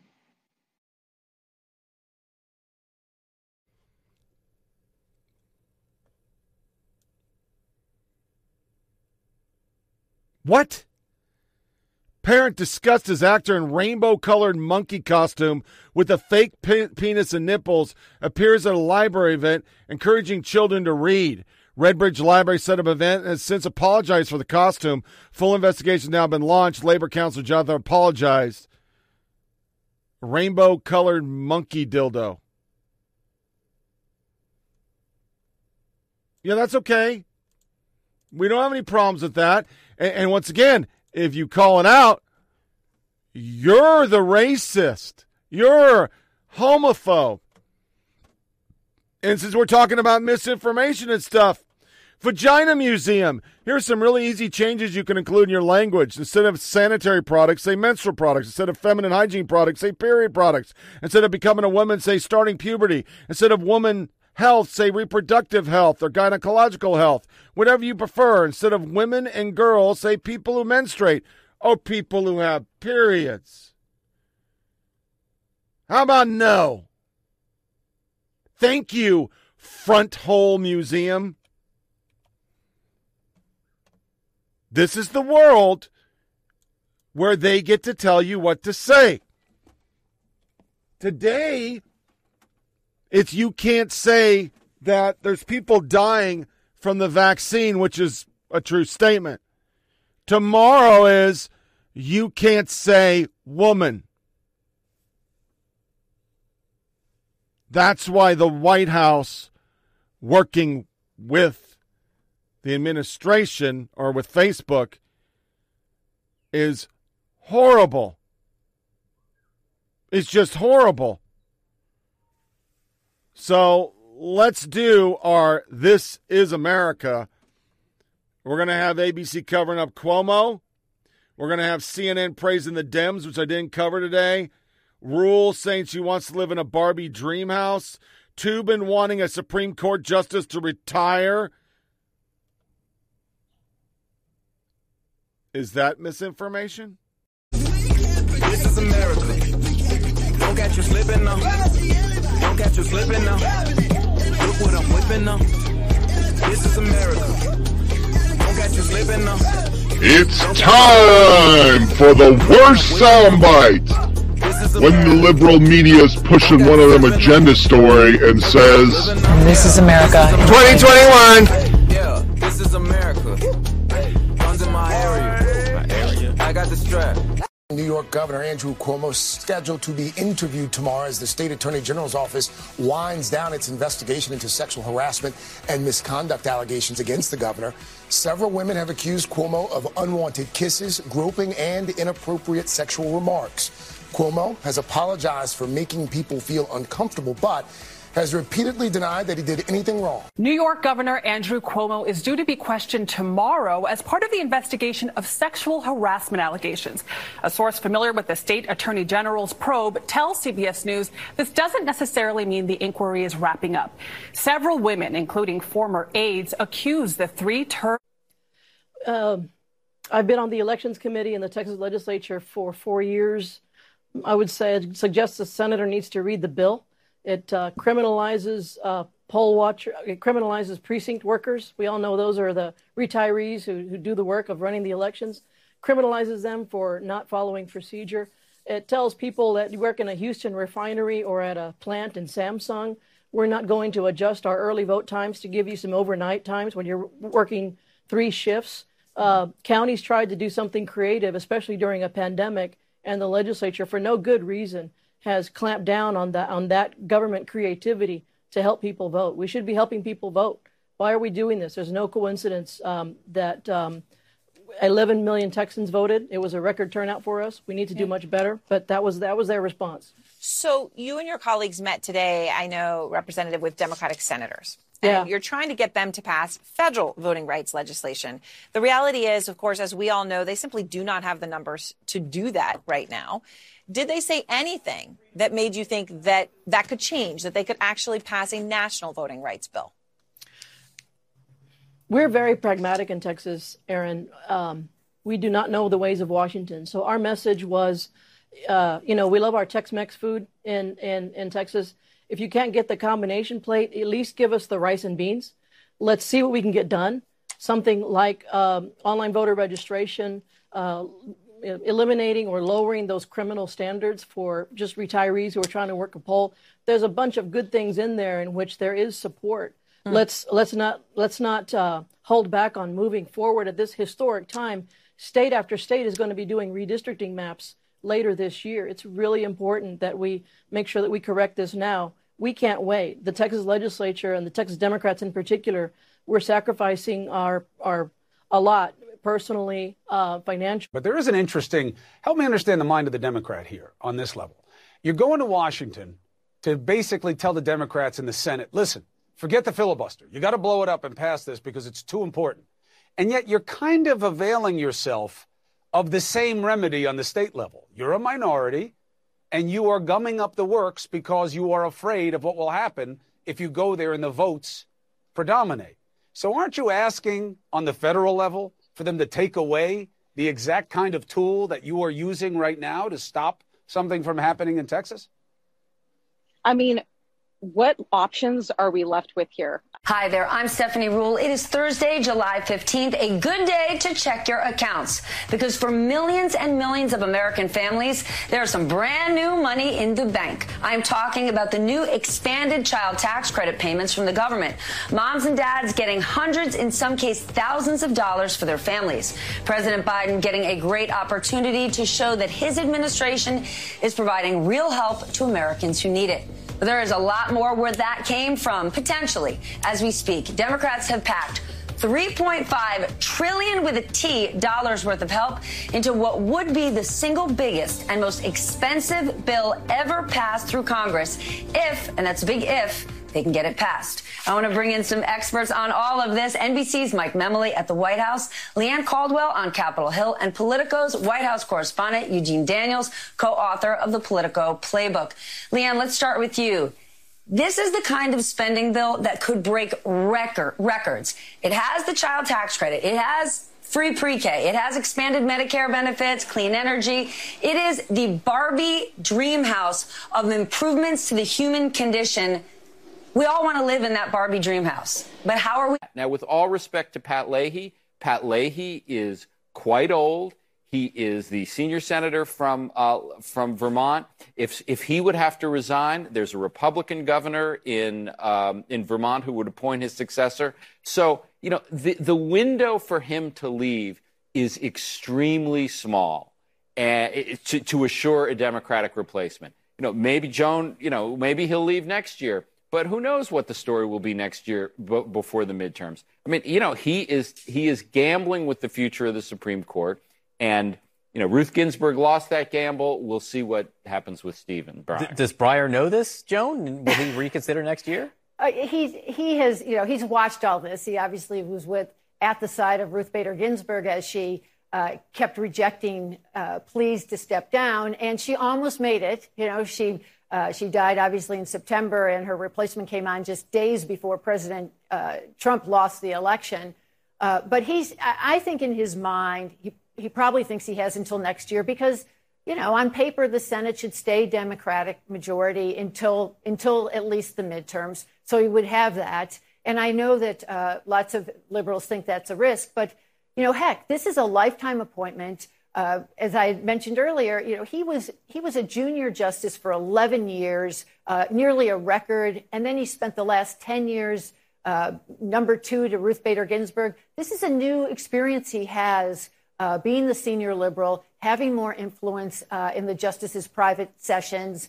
And he obviously wants to seize that. And maybe he'll seize it just for one more year, which is making lots of people nervous. But I think he'll at least get this next year out, and then we'll probably go through a version of what we've gone through this spring in 2022. Well, what other job do we say that 82-year-olds shouldn't retire? I mean, come on. I mean, it just, 82 is not the new anything. 82 is old. He's been on the court. Senate. He's been on the court. Senate, Jeffrey. He's been on the court since 1994. No one's shoving him off prematurely. I mean, what is it with these justices that they can't say, you know what? I've been here for 20 years, 30 years. It's time to go. Jeffrey, in 30 years, when we are getting analysis from you, will you change your tune, sir? I'm just trying to. But that's all okay. All of this is okay. And if you don't see it's all okay, you're the problem. But I say, as Greg Gutfeld said very eloquently, as we started this show with the White House working with social media to suppress free speech, any sane person would say hell no to this. Facebook that spread disinformation. Best word. And despite the backlash and concerns it could lead to a crackdown on speech, Psaki doubling down during a clash with our very own Peter Doocy. For how long has the administration been spying on people's Facebook profiles looking for vaccine misinformation? Well, that was quite a loaded and inaccurate question, which I would refute. How? Well, Peter, first of all, as you know, we're in a regular touch with a range of media outlets. And we expect that the White House is watching let me finish. Fox, As we are in regular touch with social media platforms. The big concern, though, I think, for a lot of people on Facebook is that now this is Big Brother watching you. They're more concerned about that than people dying across the country because of a pandemic where misinformation is traveling on social media platforms. And Joe Biden had this very strong reaction. On COVID misinformation, what's your message to platforms like Facebook? They're killing people. I mean, look, the only pandemic we have is among the unvaccinated. And they're killing people. All right, so Jessica, if you're a government official, you can crack down on free speech and just say, hey, I'm saving lives. Saving lives. You're going to take away your First Amendment, saving lives. I don't really see how this is cracking down on the First Amendment because they're everything getting people nuked off Facebook. No, well, they're not actually. So the study that Jen Psaki cited was publicly available. It was published actually in May. It's covered by a range of outlets that said that there were 12 main accounts that were spreading 65% of the disinformation about COVID-19. We can all Google it. I did Google it. That's for us to see. Okay. Facebook, when you post on Facebook, you do. I don't have an account, but if I did, I would post, and it would be public. And there could be people in the government, there could be people in private organizations, like social media companies that have a responsibility to keep people as safe as possible. And COVID disinformation does get people killed. Doesn't matter. That the White House should be in charge of labeling what's disinformation? Because the White House, Joe Biden, the Democratic Party has a horrible track record when it comes to what disinformation is. I'm not sure that they have that much of a track record. They've only been in for a few months. I mean, I said the Democrats too. Lab leak, open borders. Okay, either way. Laptop. Sending a memo. Russian to hoax. Let me All of finish that was disinformation. Let me just put a hypothetical out, and then Greg can answer. Greg, so let's just say President Trump. We weren't getting anywhere. Let's say President Trump, okay, a couple years ago, colluded with Facebook to crack down on people posting about the Russia hoax. Mm-hmm. And he said, you know what? CNN's posting about the Russia hoax. It's disinformation. It's tearing the country apart. Let's nuke them. What do you think the media would have said then? they would have gone crazy. And that's actually a really good analogy. I interrupted it. I said it doesn't matter. None of this matters. Once the government is involved with a corporation, that's a violation of the First Amendment. That's what's happening. It doesn't matter. I mean, it doesn't matter if you believe it's misinformation. It doesn't matter because it's for misinformation. Every opinion could be misinformation by your definition. That's what the First Amendment is, coming out and saying your opinion. I don't trust this government. I do trust you, Jessica, but I don't trust most Democrats in defining what misinformation is, to Jesse's point.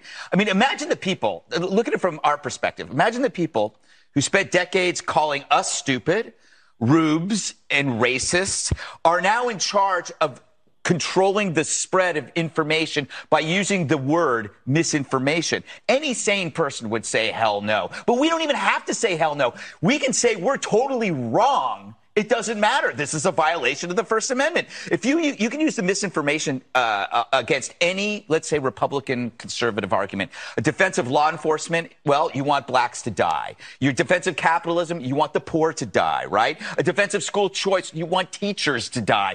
Anything could be based on the fact that these people are going to die so we can control the information. That's why you have to stop it now. They're going to use this argument. They're killing people to control you. And there'll be times when the information comes out and it's wrong. And it'll be wrong on the left and it'll be wrong on the right. That doesn't matter. The collusion is what matters. Here's what So let's tie the loose ends. We have them censoring misinformation. And just a short list, because all of a sudden my Surface Pro decided to work again and just turned on. So whatever. Russia, phone call. Trump caused the riot. No mask, 3 masks, Delta variant, vaccines. I'm not doing it because it's Trump's vaccine. To you got to do it. Tuskegee. That was in there. So we have the media and MSM from its inception have been liberal.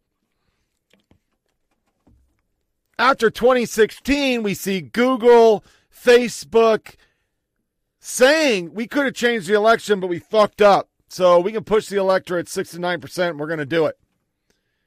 And then the media just chucking all pretense that they're supposed to be unbiased, and they go all in for Dems all the time. That's their mantra. That's what they're going to do. But we never knew, even though we've seen them have meetings and their attitude is left because only righties get suspended. We never knew they were working together, and then you see it, and it's going with the Department of Defense is doing it. The FBI is telling you to rat on your families. The Postal Service is going through people's social media. That came out. You can't talk about Hunter Biden's laptop. You can't talk about anything about the election or else you get suspended. You can't talk about the Wuhan lab, even though they called it the Wuhan virus. And now we're finding out it probably came from the lab, which is what people said forever. But social media, the media, you are Nazi. How do you rectify all that and not say they're the fascist? How? How can you even as a never-Trumper who didn't want Trump elected say, this is better? How is this better? This is straight-up garbage fire. The very people who screamed about fascism are the fascists. And they're doing it every day. Because if you tie in just what I just said, and then you put critical race theory, gay LGBT stuff, sweet googly goo. That's a lot of suppression. Because you can't say that shit. Corporations are linked in. You got to have neutral bathrooms, even though it's already showing it's not for the transgender people, it's for the perverts. So now if you say anything, it's either censored, not covered on the news, You're called a Nazi by the fucking chief of staff of the army. What the fuck? You can lose your job for misgendering for 0.06% of the country. My last 3 shows, I did not plan to do the second 2, but they just keep putting it out there. They are the fascists, is what I have said since I grabbed my first Samsung mic. Well, actually my phone, and I talked in my phone, then a Samsung mic. For all those that have listened, I've said they're the fascists. They project everything they say you're doing. They're doing it. I'm not MAGA. I'm not GOP. But as an independent American who believes in freedom of speech, that being I don't give a fuck what you say, you're able to say it. If you're on that side of the road saying the exact opposite of me, that's America. When you can't argue your position, you get liberal fascist America. They can't argue their positions anymore. They have nothing really to show. All they know is if they call you a racist over and over, you'll shut up. And when that doesn't work for the very brave people, because I've said my entire life, it ain't brave going with the crowd. It's brave going against the crowd. Well, those people, we're just going to suspend them. Because as Psaki said, if you're suspended on Facebook, you shouldn't be able to go anywhere because we said so. To our lighter fare.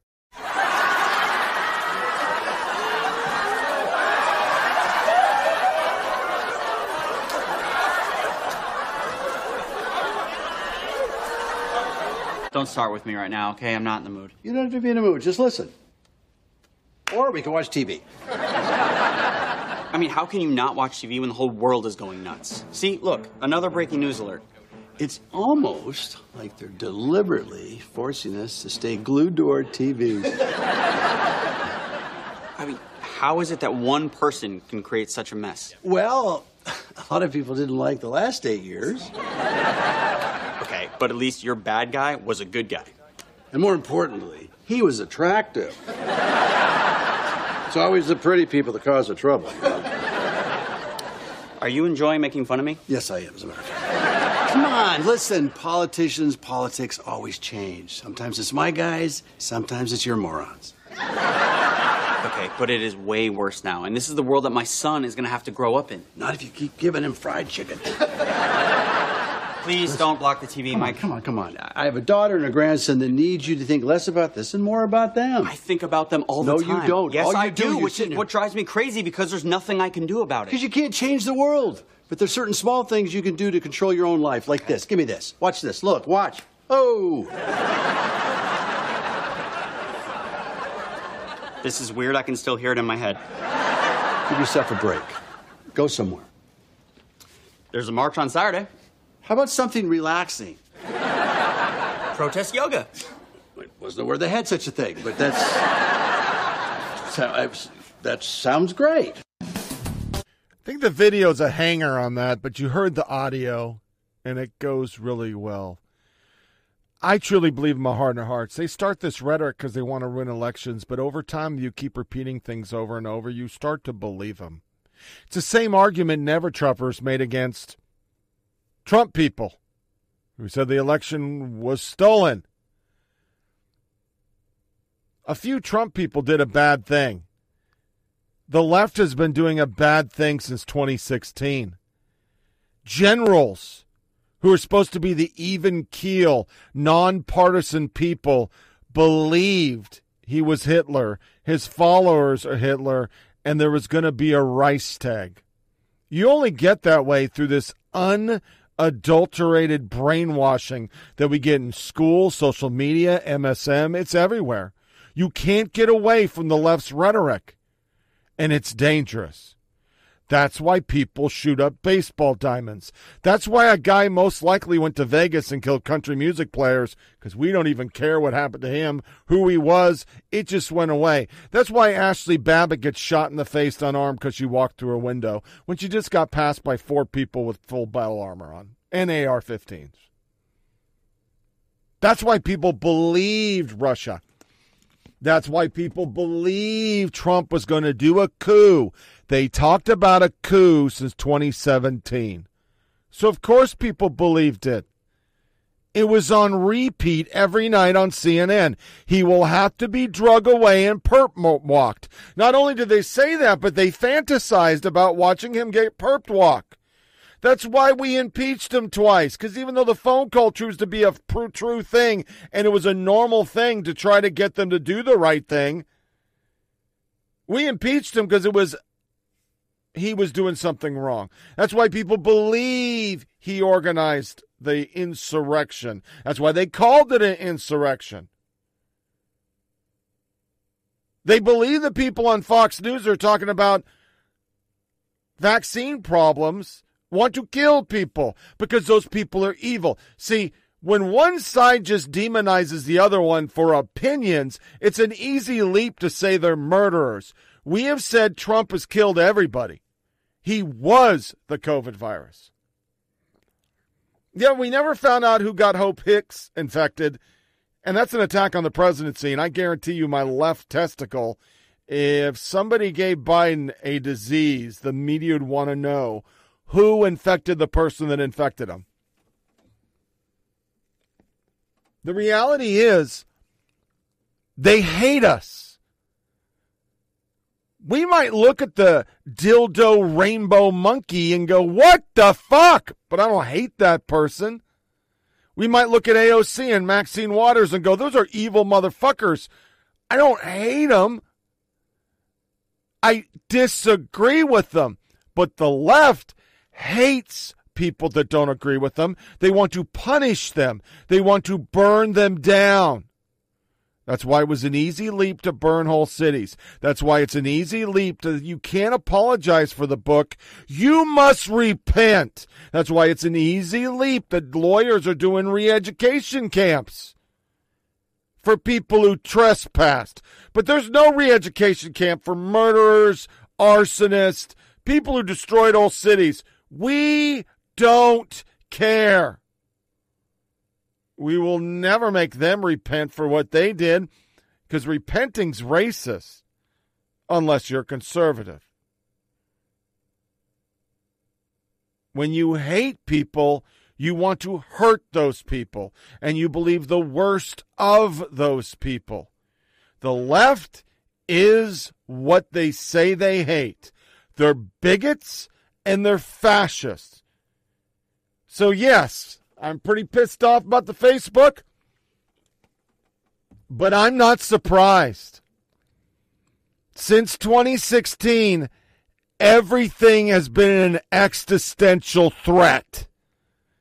And if you think that threat's going to go away in 2022 or 2024, and you think that the implied if you don't elect our guy will burn down cities isn't going to happen, then you weren't paying attention last year when they burned down fucking cities. That brown shirt for the left is a tool. That's why not a single media member nor a single Democrat condemned that action. They promoted it and they bailed them out, including your vice president. They know they don't have ideas that America agrees with because they fight everything America agrees with because they think they're better and smarter and they tell you how to live. But they know fear works. That's why every proposal by the right is racist to get black people to vote. Every proposal by the right is stripping people and won't let them have gay marriage. Not a true thing, but that's what they push. Everything's an existential threat. And when that doesn't work, you just go, we will burn your city unless you do what we say. And that, my friends, is fascism, authoritarianism. The very things they said the last guy was, but never did. So this wraps up another episode of Flyover Politics Podcast. Share this with your family and friends, and go to FOPpodcast.com to get this show, last show, and every other show. Disconnect from your devices. Don't give the yes. We're going to go with a Thursday, 22 July, year of our Lord, 2021 podcast. Until then, thanks for listening, and take care.